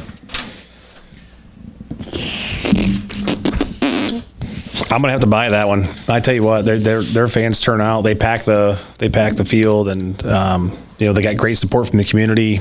That would be hard to beat. I mean, there's other schools out there that have that, but LC I think is probably one of the best ones. For me, I am 100% buying. It's unreal what Liberty Center's doing there. A, with their facilities. B, with the amount of numbers they bring in for being a Division V football program. They have typically upper 60s, 70s in terms of players, fan support, and fan base. They compete with the MAC schools. We saw when we watched Liberty Center Coldwater last year down in Lima. I believe Liberty Center had way more fans there than Coldwater did. Yes, they did. Yeah. And that was about a halfway point. So Liberty Center, they live, breathe, and die football. And again, you drive past that amazing facility in Liberty Center, it really goes to show, what they like in that community. So I am buying. AJ? Oh, absolutely buying. I love seeing the community rally around Liberty Center, especially when we watch them play. We were down on the field with them last year. I think it was Coldwater that we watched that game. Yeah. To see the team or the community rally around them at the end of the game, just fantastic. They have a culture that I would love to have been able to see that, at Tenora when I was in school. I would love to have that feeling of being surrounded by people that just love watching football. Keith? Bye. We're talking about a school that installed turf, and people showed up to watch the turf being installed. I mean, Yeah. seriously. They showed up in the stands to watch the turf be installed. Yeah. What more is there to say? That's all you need. All right, next one. North Central only wins because of a weak schedule. Buying or selling, Tony? You guys gonna set me up on this one again. I think sell. I think sell. I think North Central can win. I think they got talent, and depending on what you say, weak schedule. I mean, the schedule they had this year was we all talked about. We think was kind of on the weak side, but I don't think that's only the reason they win. I think they got talent there. I think they can win ball games. For myself, I am selling as well. I think, again, it goes back to that conversation we had about them getting into a conference. And some of these teams that they played, obviously they play a weaker schedule. And we know, according to Drew Pastor, I think it was like 90-something out of 106 teams in Division 7. But again, we know they're kind of dealt with the cards that they're given at this point. Right. And they're trying to go out. They're trying to find some decent opponents. Some of them had winning records as well. But at the end of the day, I think we talked North Central. I think they can go and compete with other local teams. You look at maybe like a Montpelier. You look at even Evergreen, other schools like that, but they don't even get the chance to. So I think in order for them to really kind of showcase their full potential, they need to get into a conference again. We'll continue to advocate for North Central because this staff, this community, the players, they're all sticking their neck out to try to keep this thing going. And again, no one's letting them in. So I am selling on that one. I think North Central, they can definitely win against some other local teams. Yep, I'm right there with you guys. Selling on that one. I think they're winning because they have talent. They do have some athletes there that can help them win games. They're winning these games fairly handedly. Some of these games they're definitely winning it. It's not like they're squeaking by against some no-name team. They're winning well. So you don't do that unless you actually do have athletes there to perform. Keith, buying or selling? Buy. Why are you buying? Buying. You can only play who's on your schedule. I mean, that's the bad thing. We brought it up, hammered it to death. To schedule a non-conference schedule for whoever the AD is there at North Central just has to be a nightmare every single season because you don't know. Like I can tell you who Tenora plays 3 years from now in the conference. Like you can go look and it'll tell you. Now North Central, they probably don't even know who they play next year. Yeah, they're probably line games. Yeah, you got to find out who's available on each individual week because all these other schools have conference games. So you're trying to pluck out schools that don't even have conference games that week, and it's Yeah, Yeah. What a mess. Let's look at the next one here. Looking at mandatory measuring if within 1 yard of a first down. Tony, are you buying or selling? Can I write this bigger? I mean, so the eagle eye referees can see it better. I just get frustrated when the referee on our side of the field is pointing first down and the two referees aren't even lined up together. It ought to be automatically, if the ball's within a yard, you measure it just to take away the controversy. Place the ball wherever you want. The other thing I get mad about is they move the ball before they ever measure it. If the guy gets tackled, hold the ball there, come up and measure it, and then make the decision from that. But this guessing when the ball's within a yard is just leaves too much to guess. For myself, I am buying as well. I think a lot of times when it comes to officiating and calls, obviously officials have the hardest job out of anyone else. Probably one of the hardest jobs in general because they're always going to be criticized. I don't like to always. Obviously, you don't want to bash them or anything because their job is tough. But at the same time, officials need to be held accountable just as if I was doing my job poorly or you and such and so on. But I also believe, I think, didn't we hear that if a coach asks for a measurement and it's close, that they're supposed to grant it? Is that what we've been told? That's what we've been told. That's what I've been told. So that's something I didn't even know that you could request and ask. And really, hey, I want to measure it, and they're supposed to grant you that opportunity to measure it. Like I said, it takes away if you just measure it, it takes away the controversy. It does. You measure it, no, you didn't make it. You could spot the ball kind of wherever you want, and then you measure it. And then when people go out there with the stick, and you can argue, oh, it should have been placed there, it should have been placed there. But once you put the stick down and it's a first down, it's a first down. And it takes a question away from fans because, obviously when there's a lot of debate, there's a lot of questioning. You take the sticks out there, if the ball's past it, great, move on. The fans see it, they like it, it's clean, it's done, it's over with. They can actually see it. It's not conversation that's being had or going on. But yeah, at the same time, I'm definitely buying that. So, AJ? Yeah, I'm buying on this one as well.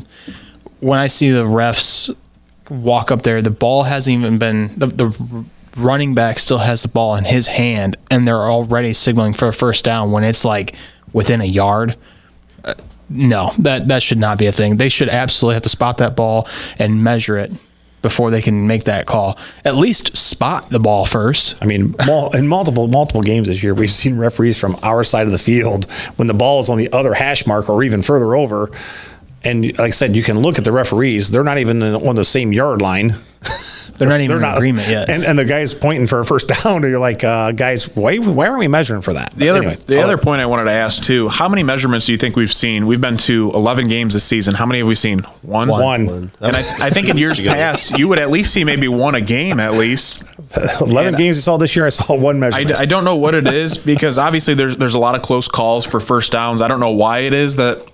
If it is that they're feeling pressured to not measure, but years past we've seen multiple measurements throughout a game, at least one per game. So that's probably 10 less than what we're used to seeing if we see at least one a game in 11. So Keith, buying or selling? Oh, definitely buy. It's almost like the referees work for Aldi's where you got to get so many items and speed your customer through. It's like, we got to get this game over by 9 o'clock. It's like employee of the month when he's just throwing items across. Yes. So you guys hit every nail on the head. But with all that being said, I do think referees should be paid more for refereeing games, right? More training, and I think that will kind of help out some causes as well. But and we're not saying this to bash the referees. No. We obviously we have a lot of referee friends as well. Yeah. But at the same time, we just want to see a clean, crisp game called, and to the fact where calls don't affect the outcomes of games. So. Communication. If you're communicating and you're showing, like you said, you take the sticks out there, you stick them down, and the ball's in front of the sticks, it's a first down, you move on, and people can argue about where the ball's supposed to be placed all they want, but hey, the stick said it's a first down, it's a first down, right? So you move on. But if you don't take the sticks out there and you're calling it a first down, and then it leaves everything up to debate, and then it causes issues, and coaches get mad, and I think if you just take the stick out there, done. Hey, but you look a couple weeks ago, the 49ers-Browns game, that may pose another question. Right. So That's true. Next one here, we have Fairview wins a GMC championship next season. Tony, buying or selling? Boy, I know I mentioned Ayersville earlier. I think that they have a chance to get a shot of that championship. But I tell you what, I'm going to buy into this one big time. I think Fairview has the right things in place. I think Coach Rakes is back. He's got Fairview going in that direction. They've got super duper young talent especially with Z-Dyke being a sophomore, I think he's shown great strides this year, and I think they're definitely in the hunt for the GMC championship. For myself, Fairview wins the GMC championship next season. I'm going to buy as well. Again, they've got a lot of pieces coming up. They've got a lot of young talent. I think it's just a matter of they can all mesh together, because we've seen different times in games throughout the year where, they go out and play Bryan and it's a shootout, playing deep into the fourth quarter. Then we see other games. Fairview played Tenora, and obviously Tenora is a quality team, but Fairview kind of came out and laid an egg. But I think they definitely compete for it. I don't know if they solely win it next year, but I think they have a really good shot to get a piece of that title, because Fairview's the real deal, and we keep saying it. Paulding's another team that's young and that's going to keep coming up. I referred to them earlier. But again, the Green Meadows Conference next season is going to be wide open. AJ, buying or selling? I'm going to go ahead and sell on this one. I think they're a year out yet. I think like the Z-Dyke's senior year is when they're going to be the most dangerous. He's going to have the most experience under his belt. He's going to have the most weapons to build upon. I think next year they're still a little young and still developing. I think they're dangerous next year, but I don't think they're going to be, at least not the sole winner of it. Maybe they get a piece of it, but I'm still on the train that I think they're still a year out yet. Keith, buying or selling? I'm going to buy that one. The reason is, I think the best thing that could come out of a loss was that last game against Ayersville, at Ayersville. They got a taste of, hey, what this is about. Rakes has been there, the coach. The kids, unfortunately, haven't. So they got a little preview of what it takes to get to the mountain. Tough loss in overtime, but they saw right in front of them the celebration and everything. Here's what we got to do, guys, in the offseason. 7-on-7 and lift weights, and we'll get there. So, one thing I just kind of want to say on that point: how often do you see teams flip from 2-8, or was it 2-8? Is that what they finished at? I believe 3-7. Well, last year, looking at the 2022 season, they didn't win a single game. So, right. So whether they were 2-8 or 3-7, somewhere around there. Actually, I think it was 2-8. To see them potentially have a chance to flip the script completely and become, conference champion. The fact that they're even in that conversation is awesome. And I really hope Coach Rakes really does improve that team that way. Yep. Moving on here, looking at the next one. Dominic Graziani wins Player of the Year next season in the GMC. For those of you who don't know, Dominic Graziani is a quarterback from Tenora. Tony, buying or selling? Boy, that's a good one, and it really depends on how the team rallies around Dom. If they can bring him back, he's got some talent coming back. He is losing some big targets, but I think I'm going to buy that one. I think Dominic could be. It's going to be a battle between, I think, honest to God, we just talked about it, I think between Z-Dyke and Graziani. I think Sonora is definitely going to be up there again as a tough team. Coach Becker's going to have them ready, and I think Graziani, as he grows, we showed a lot of growth this year, his first full year as a starter, and I think next year as he learns to. As the game slows down a little more for him, I think you're going to see him better, and I think you can see great things from him next year as he learns that offense more. This is a tough one. It really is, because I'm just running through my head what player. Obviously, this would be for Offensive Player of the Year in the Green Meadows Conference. For myself, I think I'm going to sell. It's nothing against Dominic, but you look at some of the players that come back. I think he's definitely in the running, 100%. But you have Torrin Knieven coming back. Probably, you could argue he's probably the best running back in the GMC this season. A very quality athlete. You have Dominic Graziani is going to be thrown into the mix. You have William Z-Dyke. That's just tough. I really don't know. It could be either any three of them. Like you said, I think for Graziani, I think it's going to depend if he can have those weapons. There's a lot of wide receivers that are going to be lost for Tenora. And I think he has improved. We've seen him grow in leaps and bounds in the second half of the season. And I'm excited to see what he does in a second year in this new offense that Tenora is running, because I think he's going to continue to improve because he continues to grow. He's a smart player. But when you're looking at the whole outlook of the Green Meadows Conference, I just don't know. It's too tough to call, I think, at this point in time. So, AJ, buying or selling? If Dom continues to grow in the offseason the way he did the latter half of the season here, I'm going to go ahead and buy on that one. And, that really depends on the coaching staff around him, the players around him. It's not a one-man show, so it's definitely going to take a lot more than just him growing. But I think he definitely has a shot at it. Agree. Keith, buying or selling? Such a tough question. With all the senior, I was looking at the all GMC team, just trying to pick a couple guys out for next year. Knieven, as Logan said, There's a lot of seniors that graduate that are first and second teamers. So, Dom, with some work in the offseason, I'm going to buy that. He could be the player of the year. Yeah, and the thing, like, I know I was the only one that said Sal, but that's not saying that he can't. Right. It's Right.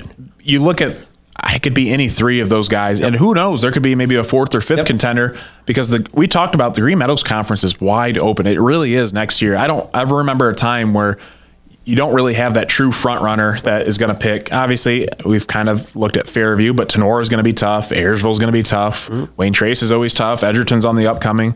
Obviously, Hicksville's, I think, is still a couple years out. Yep. But there's a lot of good teams. I will say it's going to be Offensive Player of the Year next year. Probably William Zedike, Dominic Graziani, or Torrin Knieven. I think at least one of those three. So that's about right. All right. Looking at the last buy or sell. Not all playoff games should be on Friday nights. Buying or selling, Tony? Boom. That's a buy all the way, baby.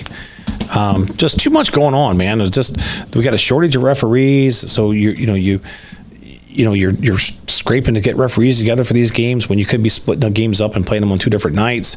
For us, we'd like to go watch other games besides the ones that, we're either broadcasting, or even if we're going to go to a game on the Friday night, we want to maybe catch a game on Saturday. Right. I just think you could get a lot more involved. A lot more people involved if you played the game, if you split the games up and played Friday and Saturday. For myself, I am buying. I would hold up 100 of these signs if I could, because like all the points that you said, Tony. Look at all the things that you're missing out playing on just Friday nights, and I believe from what I was told or might have heard, I think some of the Coaches Association, I believe that I could be wrong. They voted against it. They voted against it because I don't think they like the way the schedule is throughout the week. I know it's tough, but that's the way it's been for years. But look at all the pros outweighing the cons. For me, obviously, you look at fans, people and communities, you can go and watch multiple games. That was always the cool thing, too. If you were still in the playoffs, you would go watch other teams play and kind of support those schools. But at the same time, if you only play on Fridays, you only get one option a week. For us, that was the nice thing, because we obviously cover Tenora games, but we'd like to go on Saturday nights and go watch some of these schools, but we don't get that opportunity. Obviously, this year, again, it's the same thing, even though Tenora lost, but we got to pick one game a week, and that's all we can cover. So you look at less media outlet exposure for these games. Yep. Fans don't get to go out, so crowds are going to be most likely less because you're not getting as much pull from multiple communities. Referee shortage, you look at that as well. A very good point and valid. There's already a shortage now, so you look at quality of refs. Say you do have a couple of really good crews, and they could pull double duty and go out and ref a game on Friday night and then go somewhere Saturday night as well. So instead, they're all having to try to pull everyone that they have to go on one night during the week. So I think that's really tough. But overall, I think the pros greatly outweigh the cons when it comes to playoff games being only on Fridays. So I think they should be on Friday and Saturday. Yeah, I'm buying on that one big time. I would love to be able to watch more football. I love watching it, so why not throw an extra day in there? But it comes with refs, splitting up the refs a little bit better, because I think right now, like you said, we're kind of scraping the bottom of the barrel, just getting anybody to ref some of these games, and it's obviously playing an impact. Like we've kind of elaborated on quite a bit today. I'd love to be able to watch like a Columbus Grove play on Friday and then, Archbold play on Saturday or something along those lines. It'd be awesome. Keith, buying or selling? I'm with you guys. Buy, and I can't add anything more. You guys have already hit everything. The one thing I want to point out is, you mentioned, Logan, the Coaches Association voted against that. If there's anybody that's going to be against that, would be the coaches. Would be for that would be the coaches, like, hey, let's play all on Friday night so they can't scout me, or so it keeps my schedule through the week. Yeah, I think that's more normalcy. They just want to keep it like the kids, like their routine. But the coaches wanted to split it up.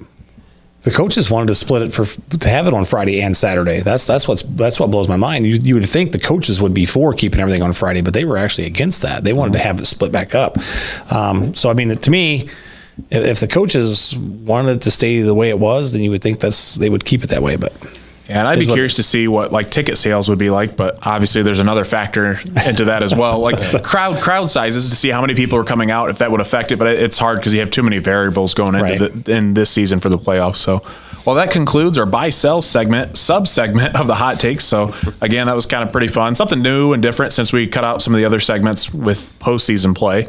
Now we'll roll into the rest of the hot takes, and we just have a few really good ones here. But the first one, hot take, is what rule changes would make the game more entertaining or better? Who wants to start here? I got one.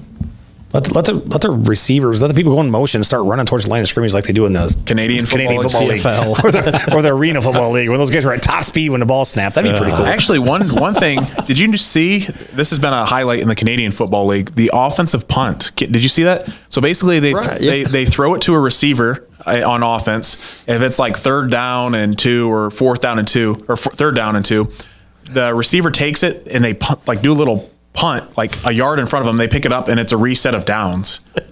I didn't know there's such a thing. It's been highlighted so much recently because they're like, oh yeah, this Canadian football team's really utilizing the offensive punt to reset the downs. And I said, what? And I had to go back and watch it. Wow. So basically they throw the ball to a wide receiver out in the flats. He drops it. He touches it with his foot a couple inches in front of him. He picks it up and falls down on it, and it's a reset of downs. Wow. That'd be weird. But I've seen that, but I don't think that rule should be implemented. No, I do not. But Interesting things that you could see. Yeah. For me, I look at rule changes, and I talked to these guys earlier. We live in such a technologic society that every game, not every game, but most of the games, there's some sort of video coverage or media exposure. I think there's got to be some way, because we saw games be obviously determined due to some poor calls of officials. I think if you have access and ease of access to possible instant replay, I wonder if there's some way you can incorporate it. Obviously, Tenora, we video every single Tenora game, and we have a high definition camera.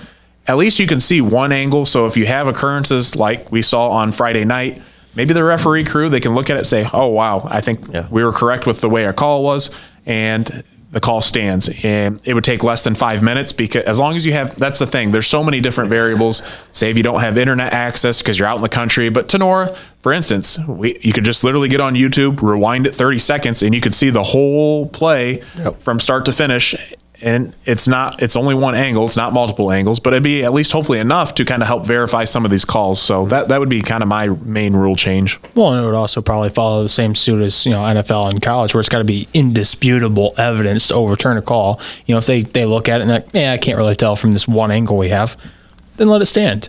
Right. But if obviously you come up with the wrong player comes up with the ball, and you can clearly see what's going on, then maybe overturn it. And obviously, I know that's kind of far-fetched, because obviously not every school is going to have access to that. Right. Not every school has video coverage. Not every school has access to the internet or Wi-Fi or cellular or whatever. So obviously that's a little more far-fetched. I would like to see something like that to avoid unfortunate circumstances like we've seen in games, but one can only wish. Well, as much time as they spend talking about it, you might as well spend 5 minutes looking at the video. Right? Yeah, that's true too. Honestly, What do you think, Keith? What do you got to make the game more entertaining? Boy, I really don't have anything, honestly. I think it's, other than the stuff we've already hit several times. What about something better? That's what I said. That's why I think if you went in motion and went towards line of scrimmage, that's something that can make it a little more entertaining. Yeah, but that's one of those things where your referee just, I guess you'd take that out. You really wouldn't have illegal motion because you can move towards the line. But I've got another good one. I think the alignment of rules from high school to college to NFL, I think they should be more similar, because obviously, moving the ball, the hash marks are different. The field goal post is different, which I agree with that. But as far as the rules where we had misinterpretations of catching the ball out of bounds during a kickoff, I think that would clear up and make it easier for people to follow, because it's some of them we don't know. Okay, that's legal in college, but it's not in NFL. It's this in high school. It's not in college. It's that in NFL. I think that would kind of help some things as well. Yep. And obviously, at the end of the day, they're still playing the sport of football, so it's just the little intricacies. I think if they could kind of align those a little bit better, I think that would be more enjoyable, and it would make the game better as well too. So obviously, I don't think a high school kicker should be kicking between NFL uprights, because I don't think you'd ever see a kicker in high school, but. I don't know. Keith, did you have any other ones? No, I don't have any. All right. Next one. Patrick Henry sneaks out of their region. And we talked about Patrick Henry a little bit earlier. And just pulling up the region, their Division 7, Region 26. Patrick Henry, obviously being the 5 seed, they kind of lucked out with Antwerp winning, because actually they get a second-round home game against Arlington. Antwerp losing, I'm sorry. And so they get a second-round matchup at home, and I really kind of like their chances there. So obviously if they pull out a win this week, that's a win in round 2. I'd have to pull up the bracket to see. I know obviously there's some tough teams. Yeah, they would run into Hopewell Loudon in the semifinals, I believe. And you look, Tiffin Calvert, the 2 seed, they actually lost to Crestview, and Crestview whooped them. They beat them 42-14. So I think this region's really starting to open up. I think Macomb's a tough team. Actually, I think Macomb may be one of the top ones. I think Lima Central Catholic's a dark horse. Yeah, that's that's the one. I think the one kicker. I think Lima Central Catholic could possibly go deep in this region. Absolutely. Yes. I would agree with this. I think anybody that comes out of this region is going to be just sneaking out of it. It's a tough onslaught they're going to be playing in the next couple of weeks here, and I think whoever comes out of it is going to come out of it with the skin on their backs. I mean, that's going to be about it. They're going to be playing a heck of a gauntlet coming up. Yeah, Patrick Henry's adjusted nicely. I mean, they've gotten 3 or 4 weeks to adjust to the loss of Nash, and like I said, every week Lincoln gets better. So I mean, who's to say Patrick Henry? I mean, their offense is hard to stop. I mean, and you add the a confident Krieger to that mix, and who's to say they can't? Yeah, and I'm looking at the bracket. So basically, if they beat Arlington this week, they play the winner of Pandora Gilboa and Hopewell Loudon. So could possibly be a matchup that they could fare decent with. So, and then if they win that one, they would put them in the regional final. So I still think Lima Central Catholic is going to be the team to beat in that bottom half of the bracket. Crestview did show some promise, so I think that game will be interesting because Crestview laid the hammer down on Tiffin Calvert. So I'd like to really watch that game. And who would have thought that a 7 seed would actually be hosting in the second round of playoffs? So interesting there. Who's the 1 seed in that? Hopewell Loudon. Hopewell Loudon's the 1 seed. I don't know. Patrick Henry, if they get out, it's going to be sneaking out. I don't think they're going to be dominant out through there. They're going to have to, they're going to have to battle a couple games, and so to say they sneak out, I think, like AJ said, I think anybody that comes out there is probably going to be. I mean, it's just going to be one of those games where they're going to get out of there. I don't think any of those teams are going to come out, kind of like we're talking about Liberty Center, which I don't know that they're going to come out of there just blowing everybody away either. But I think Patrick Henry does, if they get out of their region. Kudos to them. Yeah. We've talked before that Division 7 Region 26 is probably one of the most complete regions from top to bottom. And I think obviously that's why you've seen a 15 seed upset a 2 seed. You saw Eden actually win a 14 seed upset the 3 seed. So you already knock out the 2 and 3. And again, that goes back to Verify just being a deep region overall.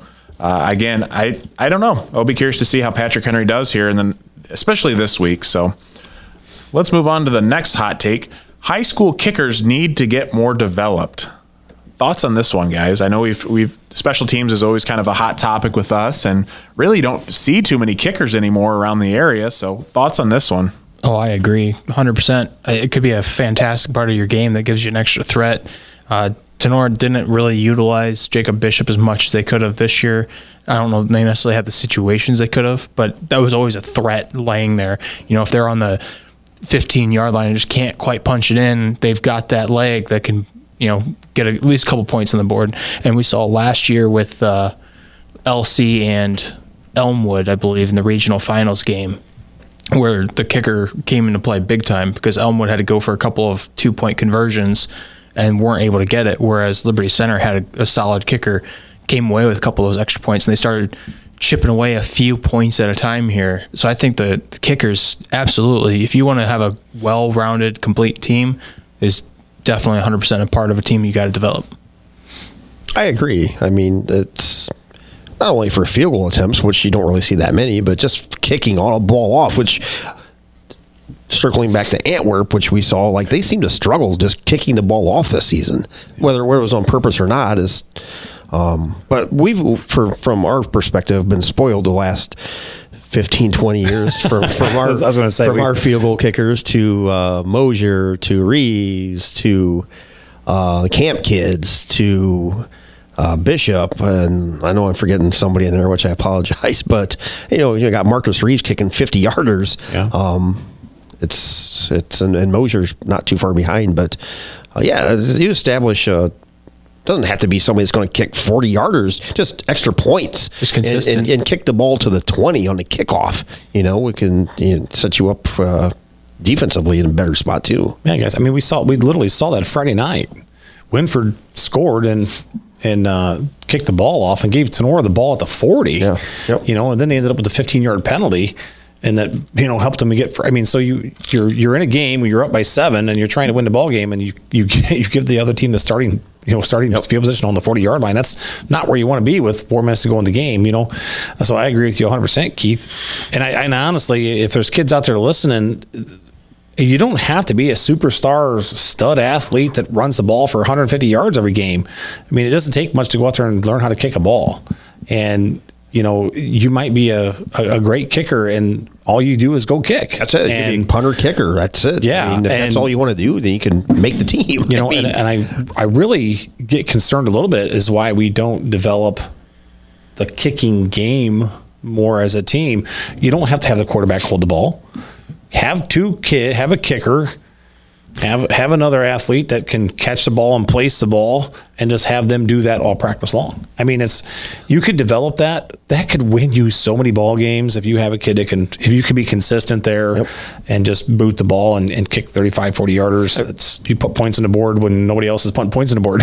I want to throw punters into that conversation too, because we talk about flipping the field. I think one game we saw Jacob Bishop, he punted the ball it was like a 60-something yard punt, and it was a coffin corner kick. It was literally at the 1 yard line. That is demoralizing. That's exactly what you want. You want someone out there that's going to flip the field, because statistically looking at things, for your chances of scoring any kind of points from the 10-yard line starting compared to the 40, it's astronomical. So the fact that if you can flip the field and you can push the teams deep into their own end zone, that's a game changer, and that really helps out your offense. It really helps out your defense because of the field position. Right. So unless you're Kevin Stefanski of the Cleveland Browns, you don't punt. You just pass it on.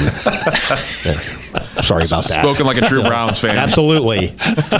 Continue. But I think we've talked about it. We don't even really see kickers kick extra points anymore at this point. Everyone's going for 2. No one's kicking at all. But when it comes down to crunch time, having a quality kicker / punter is really a key on teams, and it can really make a difference in games, and it obviously help in playoffs too. Actually, I just saw, I think a game down in South Carolina, actually won the game on a free kick, which is a rare play anyways. He kicked a 47-yard field goal to win the game. Yeah. So who knows? You never know what opportunities are going to rise. Yeah. But if you don't even have that threat, then you don't even put yourself in give that chance to go on. So if you want to work on your not to elaborate anymore, but it's one of those crafts you can literally work on in your backyard by yourself. Right. You get a couple of footballs, you kick a couple this way, you go get them, then you kick them back. If you want to ask the coach for a couple of balls in the off season, I'm sure he'd let you have a couple of balls just to practice punting.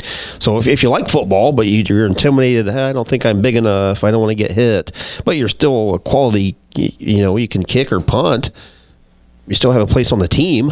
Yeah, they're not going to put you at inside linebacker. Yeah, go to a camp. Yeah, go to a camp and take some lessons and learn how to kick. And I tell you what, kickers get drafted too. You know what I mean? And who's the kid Verhoff that went to Marshall? He's kicking for Marshall right now. He walked on and he was granted a put on scholarship. So who knows? That could help pay for your education. Absolutely. And you're not out there getting beat up. I think parents are worried about concussions and all that stuff. I see a lot of kids out there that are talented.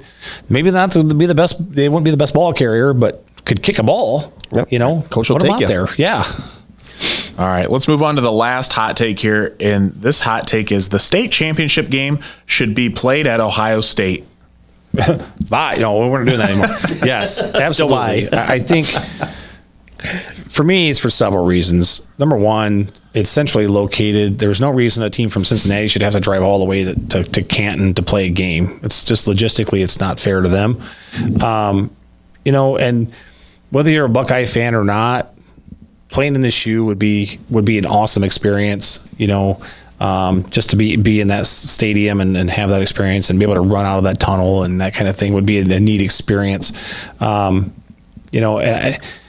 I think there's tons of things to do down there for the fans that could be around. It's, because it's a college town. There's tons of stuff around the stadium for people to do, places to go eat, that kind of thing. I think it would bring more of a football atmosphere than it can.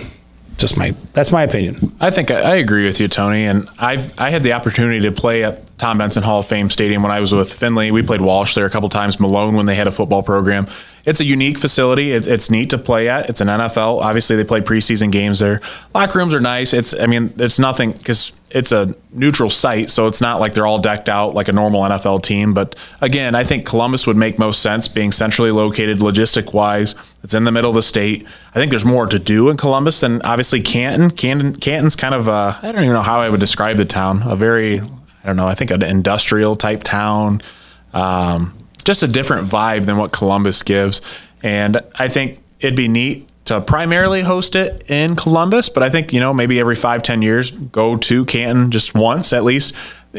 The reason I say that is to at least give the kids an opportunity to go through like the Hall of Fame Museum and stuff like that. That was something I don't know if you guys have ever been there. Yep. It's pretty cool experience to go through and see everything. And, obviously there's a lot of things about the NFL, but just football in general. I think it's a very humbling experience to see how the game has progressed through the years and to see all the superstars of the NFL and the Hall of Fame. And I think that's a very cool experience. But I think I have to agree with you. I think I'd rather see it at Ohio State, but every few years maybe change it up and have it hosted at Tom Benson Hall of Fame Stadium in Canton. So, AJ, Keith? I completely agree. I really don't have much more to add. I think it would be incredible to walk on the Ohio State field as a player. I've been there once, I think, or twice on the field, like just touring it a little bit.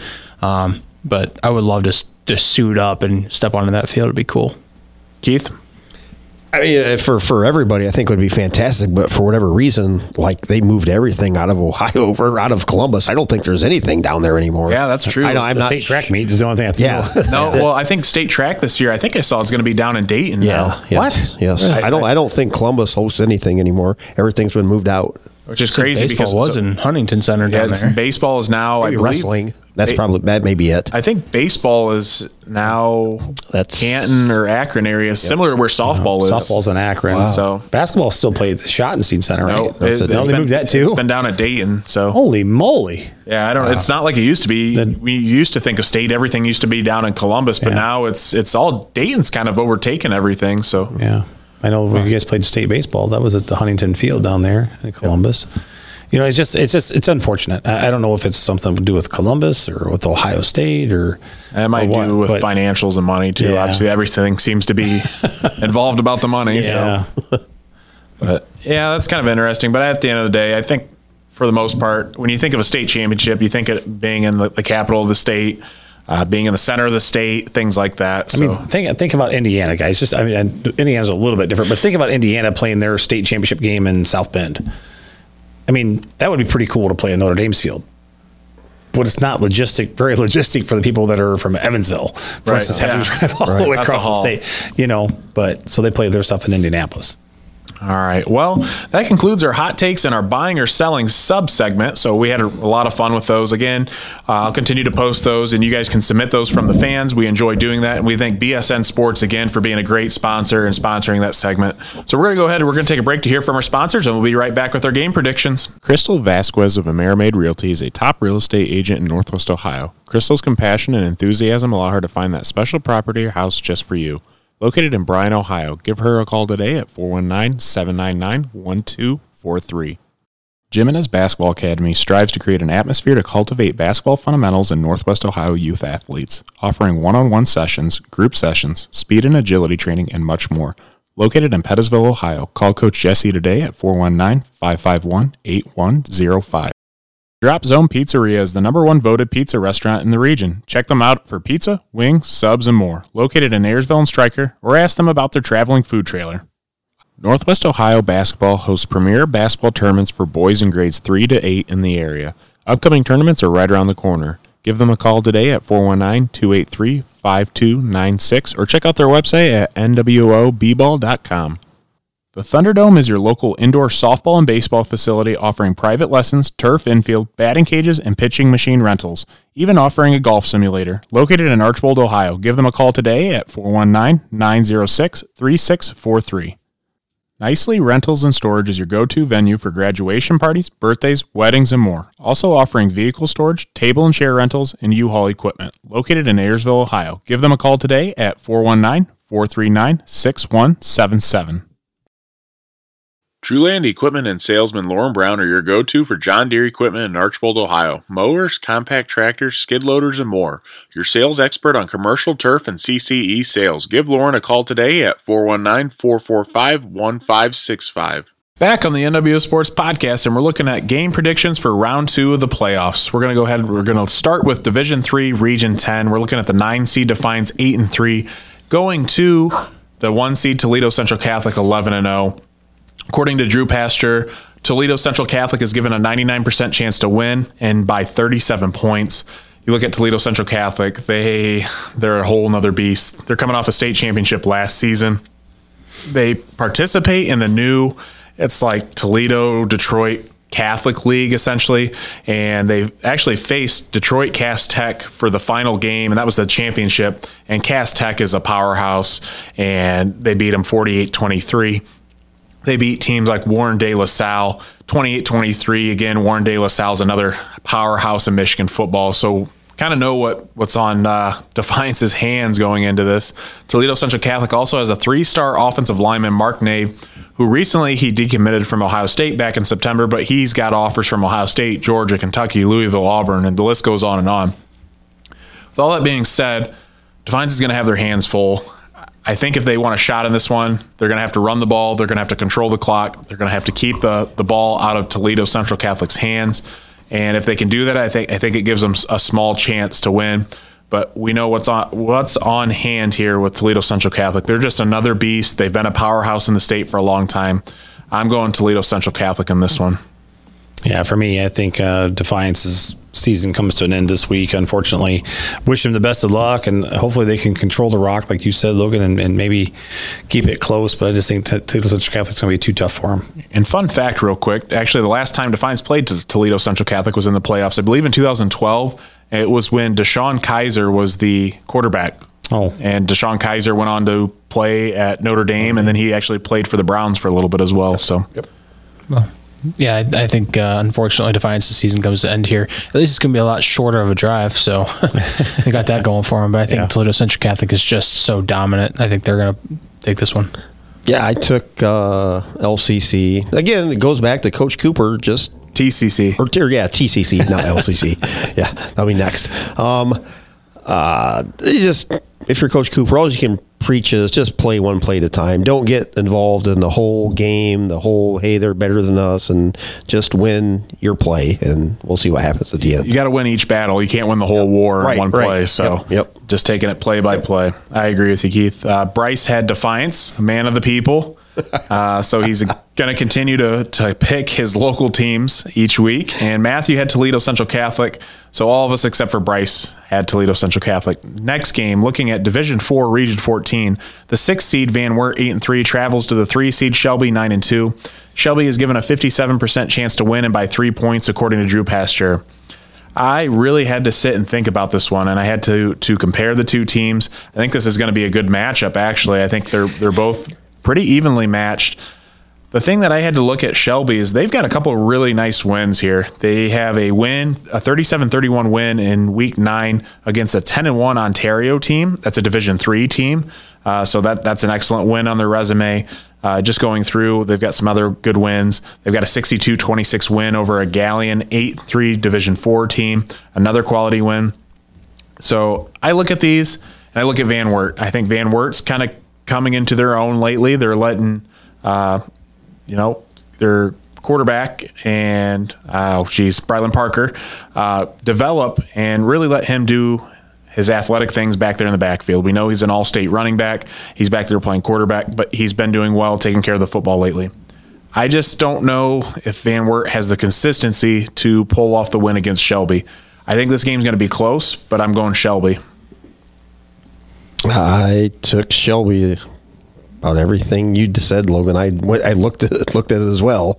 2 or 3 different pages and see what they had to say about Shelby. And pulling for Van Wert, but taking Shelby. I'm going to go with Shelby, but I think it's going to be a shootout to the end. I took Shelby. I think they're going to be too powerful for Van Wert. Bryce had Van Wert, as expected, and Matthew had Shelby. Next game, looking at the 10 seed Napoleon, 6-5, travels to the number 2 seed Glenville, 8-3. again, similar to Toledo Central Catholic, Glenville's just another one of those beasts in Ohio football. Glenville's got a couple of star athletes. They have a 4-star tight end in Demarion Witten. He's committed to Ohio State. A 4-star defensive back in Bryce West. He's committed to Ohio State. And again, actually Napoleon and Glenville matched up last season as well, I believe.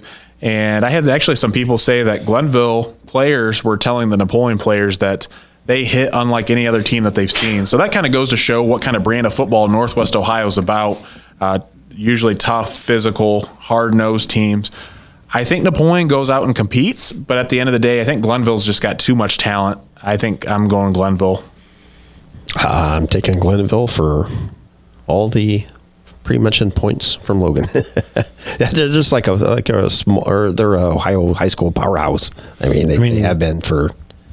Wasn't last year? Didn't Napoleon have the lead in that game last year? I think it might have been Van Wert. It was Van Wert. Or Van Wert, yeah. Van Wert was playing them. Had the lead. Yep. Okay. Sorry, my bad. Just Glenville is Glenville, and they're going to be a powerhouse to fight with. So, unfortunately, I'm going to go with Glenville here. Yeah, I'm the same way. I root for Napoleon all the way, but I just think Glenville's got too much talent. And Bryce had Napoleon, and Matthew had Glenville. And actually, I had to look up, their mascot is the Glenville Tar Blooder. And I had to look up what the heck is a Tar Blooder. I've never heard of that before. So actually, a Tar Blooder is a school battle cry that started during the 1940s, indicating that members of the Glenville athletic teams would whack the tar and blood from its opponents. Thus, our colors are red and black. So, fun fact for you, that's why their teams are called the Tar Blooders. Tar Blooders. Wow. Okay. Just because they whoop the tar and because they whack the tar and blood from their opponents. Because they whack the tar out of you. I don't know. Okay. I had never heard of that mascot before. So they'll probably be changing that in a couple of years because it's too offensive. Yeah. Right. No kidding. So, no. Kidding. They're not the Indians, so they're okay. It's not an Indian, so you're good. Looking at the next division here, Division 5, Region 18, the 8 seed Huron, 8-3, travels to the 1 seed Liberty Center, 11-0. Liberty Center is favored in this one, according to Drew Pastor, given a 94% chance to win and by 27 points. Again, we know what Liberty Center is about. Now Liberty Center really starts to get into the grind of the playoffs. Obviously, we know Elmwood going into that game last week was 3-7, I believe.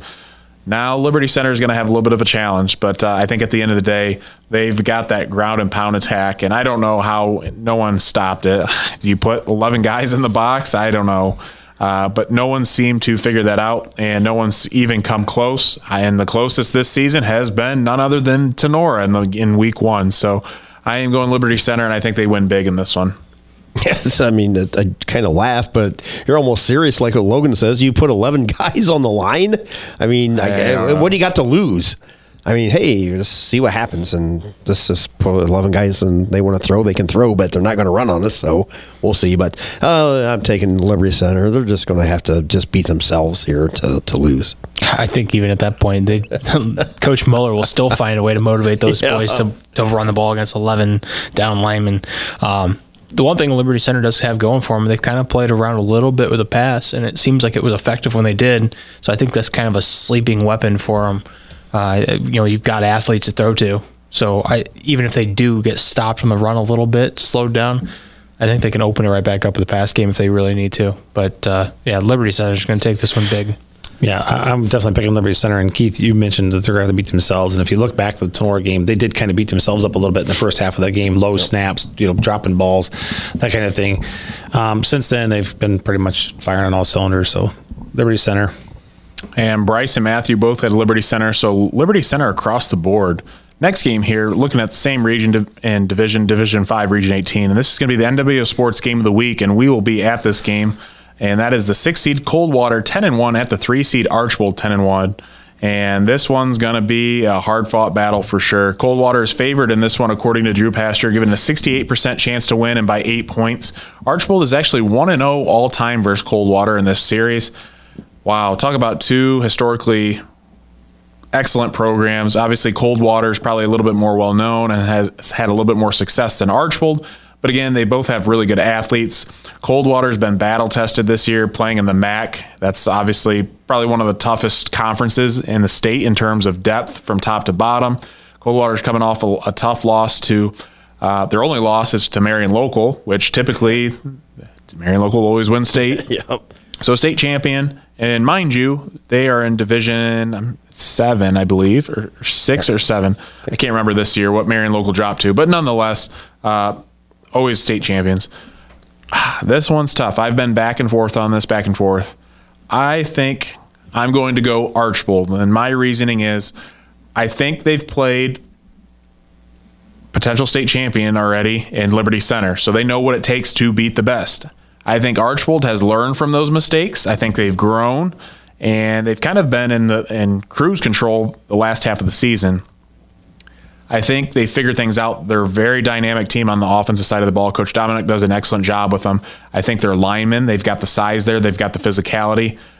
I think Archbold, I think they can win this game. I'm going the Blue Streaks, but I think they have to play clean. They cannot afford any extra penalties. They cannot afford any turnovers because this game could go either way in a flip of a coin. So I'm going the Blue Streaks. Going to upset the Archbold folk. I'm taking Coldwater. I just like similar points to Logan said. NWAL and the MAC.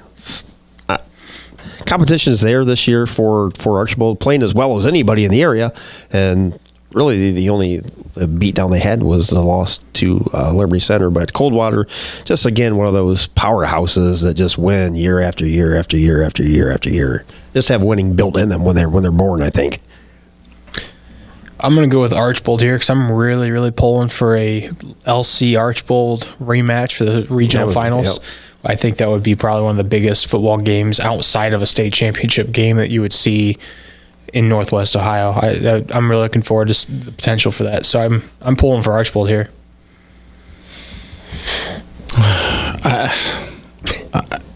Boy, oh boy.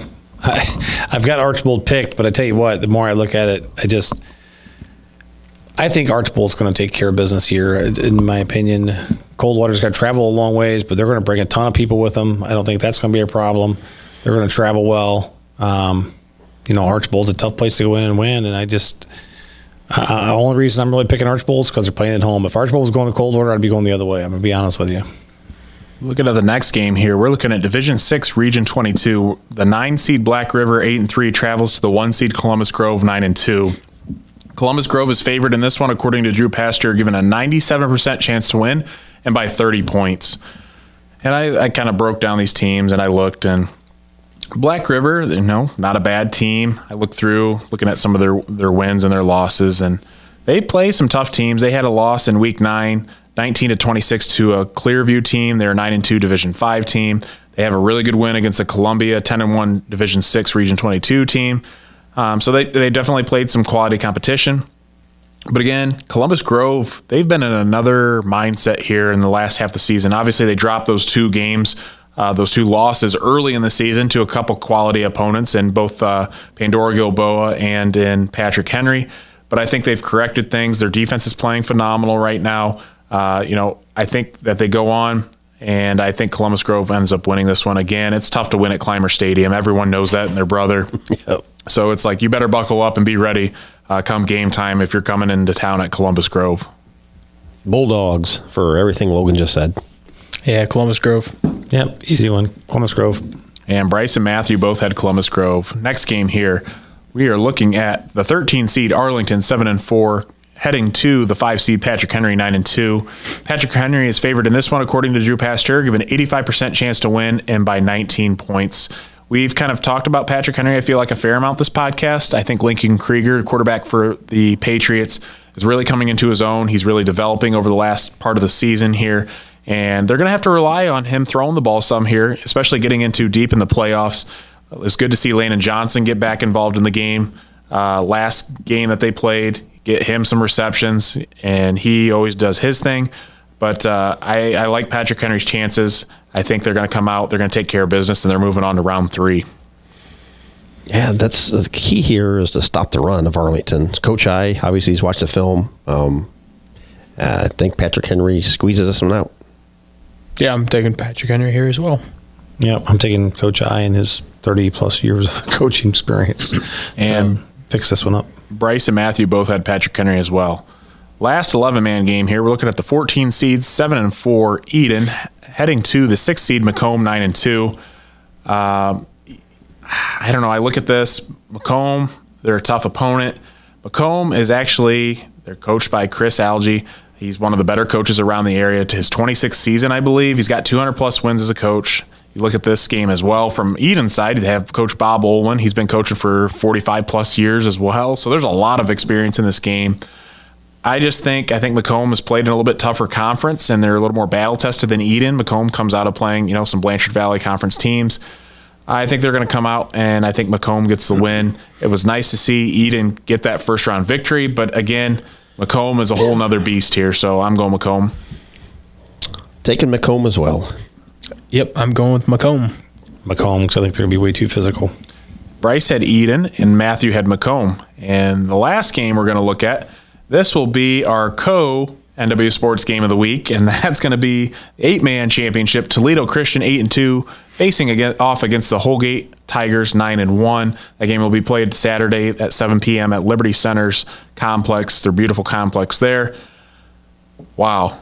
You couldn't ask for much more if you're talking 8-man football. These two played earlier in the season. Toledo Christian, they got them the first time they matched up. Again, we talk about time and time again, how hard is it to beat a team twice in one season? We're going to find out because Holgate, they're the reigning champs.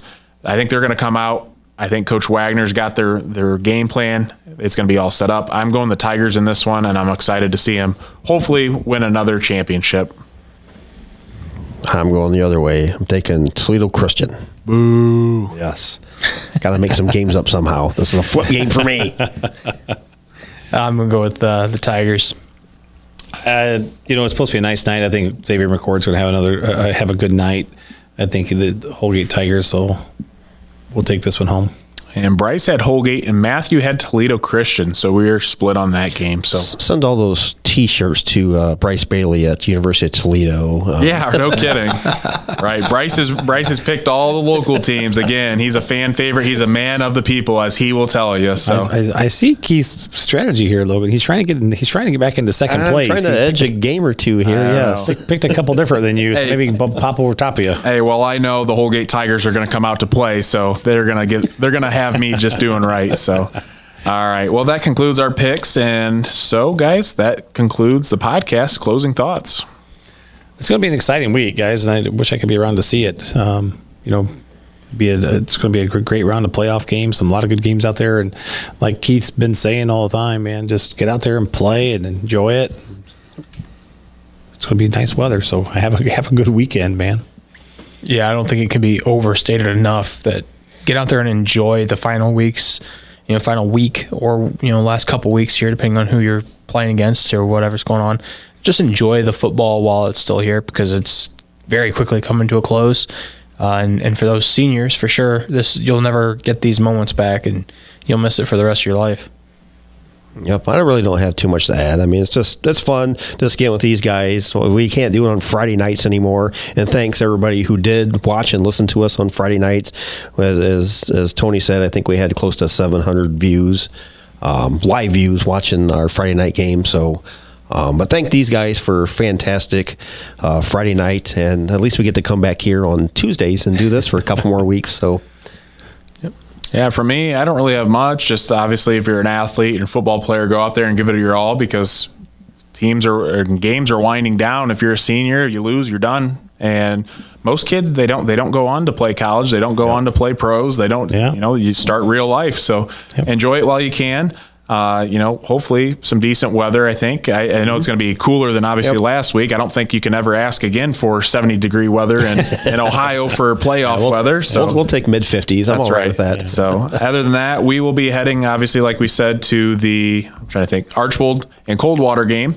And then some of us, we'll see who all goes, but we'll be heading to the Holgate and Toledo Christian game as well. So we're excited to see what those teams have to bring. And it's nice that we get to go see some other teams in the area play. So other than that, we will conclude our podcast. We'd like to thank all of our sponsors, 3Chord, Optimal Performance Fitness, BSN Sports and Jim Garris, Matt and Stevens Body Shop, Tenora Rams Live, Jimenez Basketball Academy, Fairchild Family Chiropractic, NWO Basketball, The Drop Zone Pizzeria, Crystal Vasquez of Amerimaid Realty, Nicely Storage and Rentals, The Thunderdome, and Truland Equipment and Lauren Brown. We'd again like to give a special thanks to Jeff Batt for allowing us to use his amazing facility here at Batt and Stevens Body Shop for today's podcast. Stay tuned for the next NWO Sports podcast in the near future, and thanks for watching.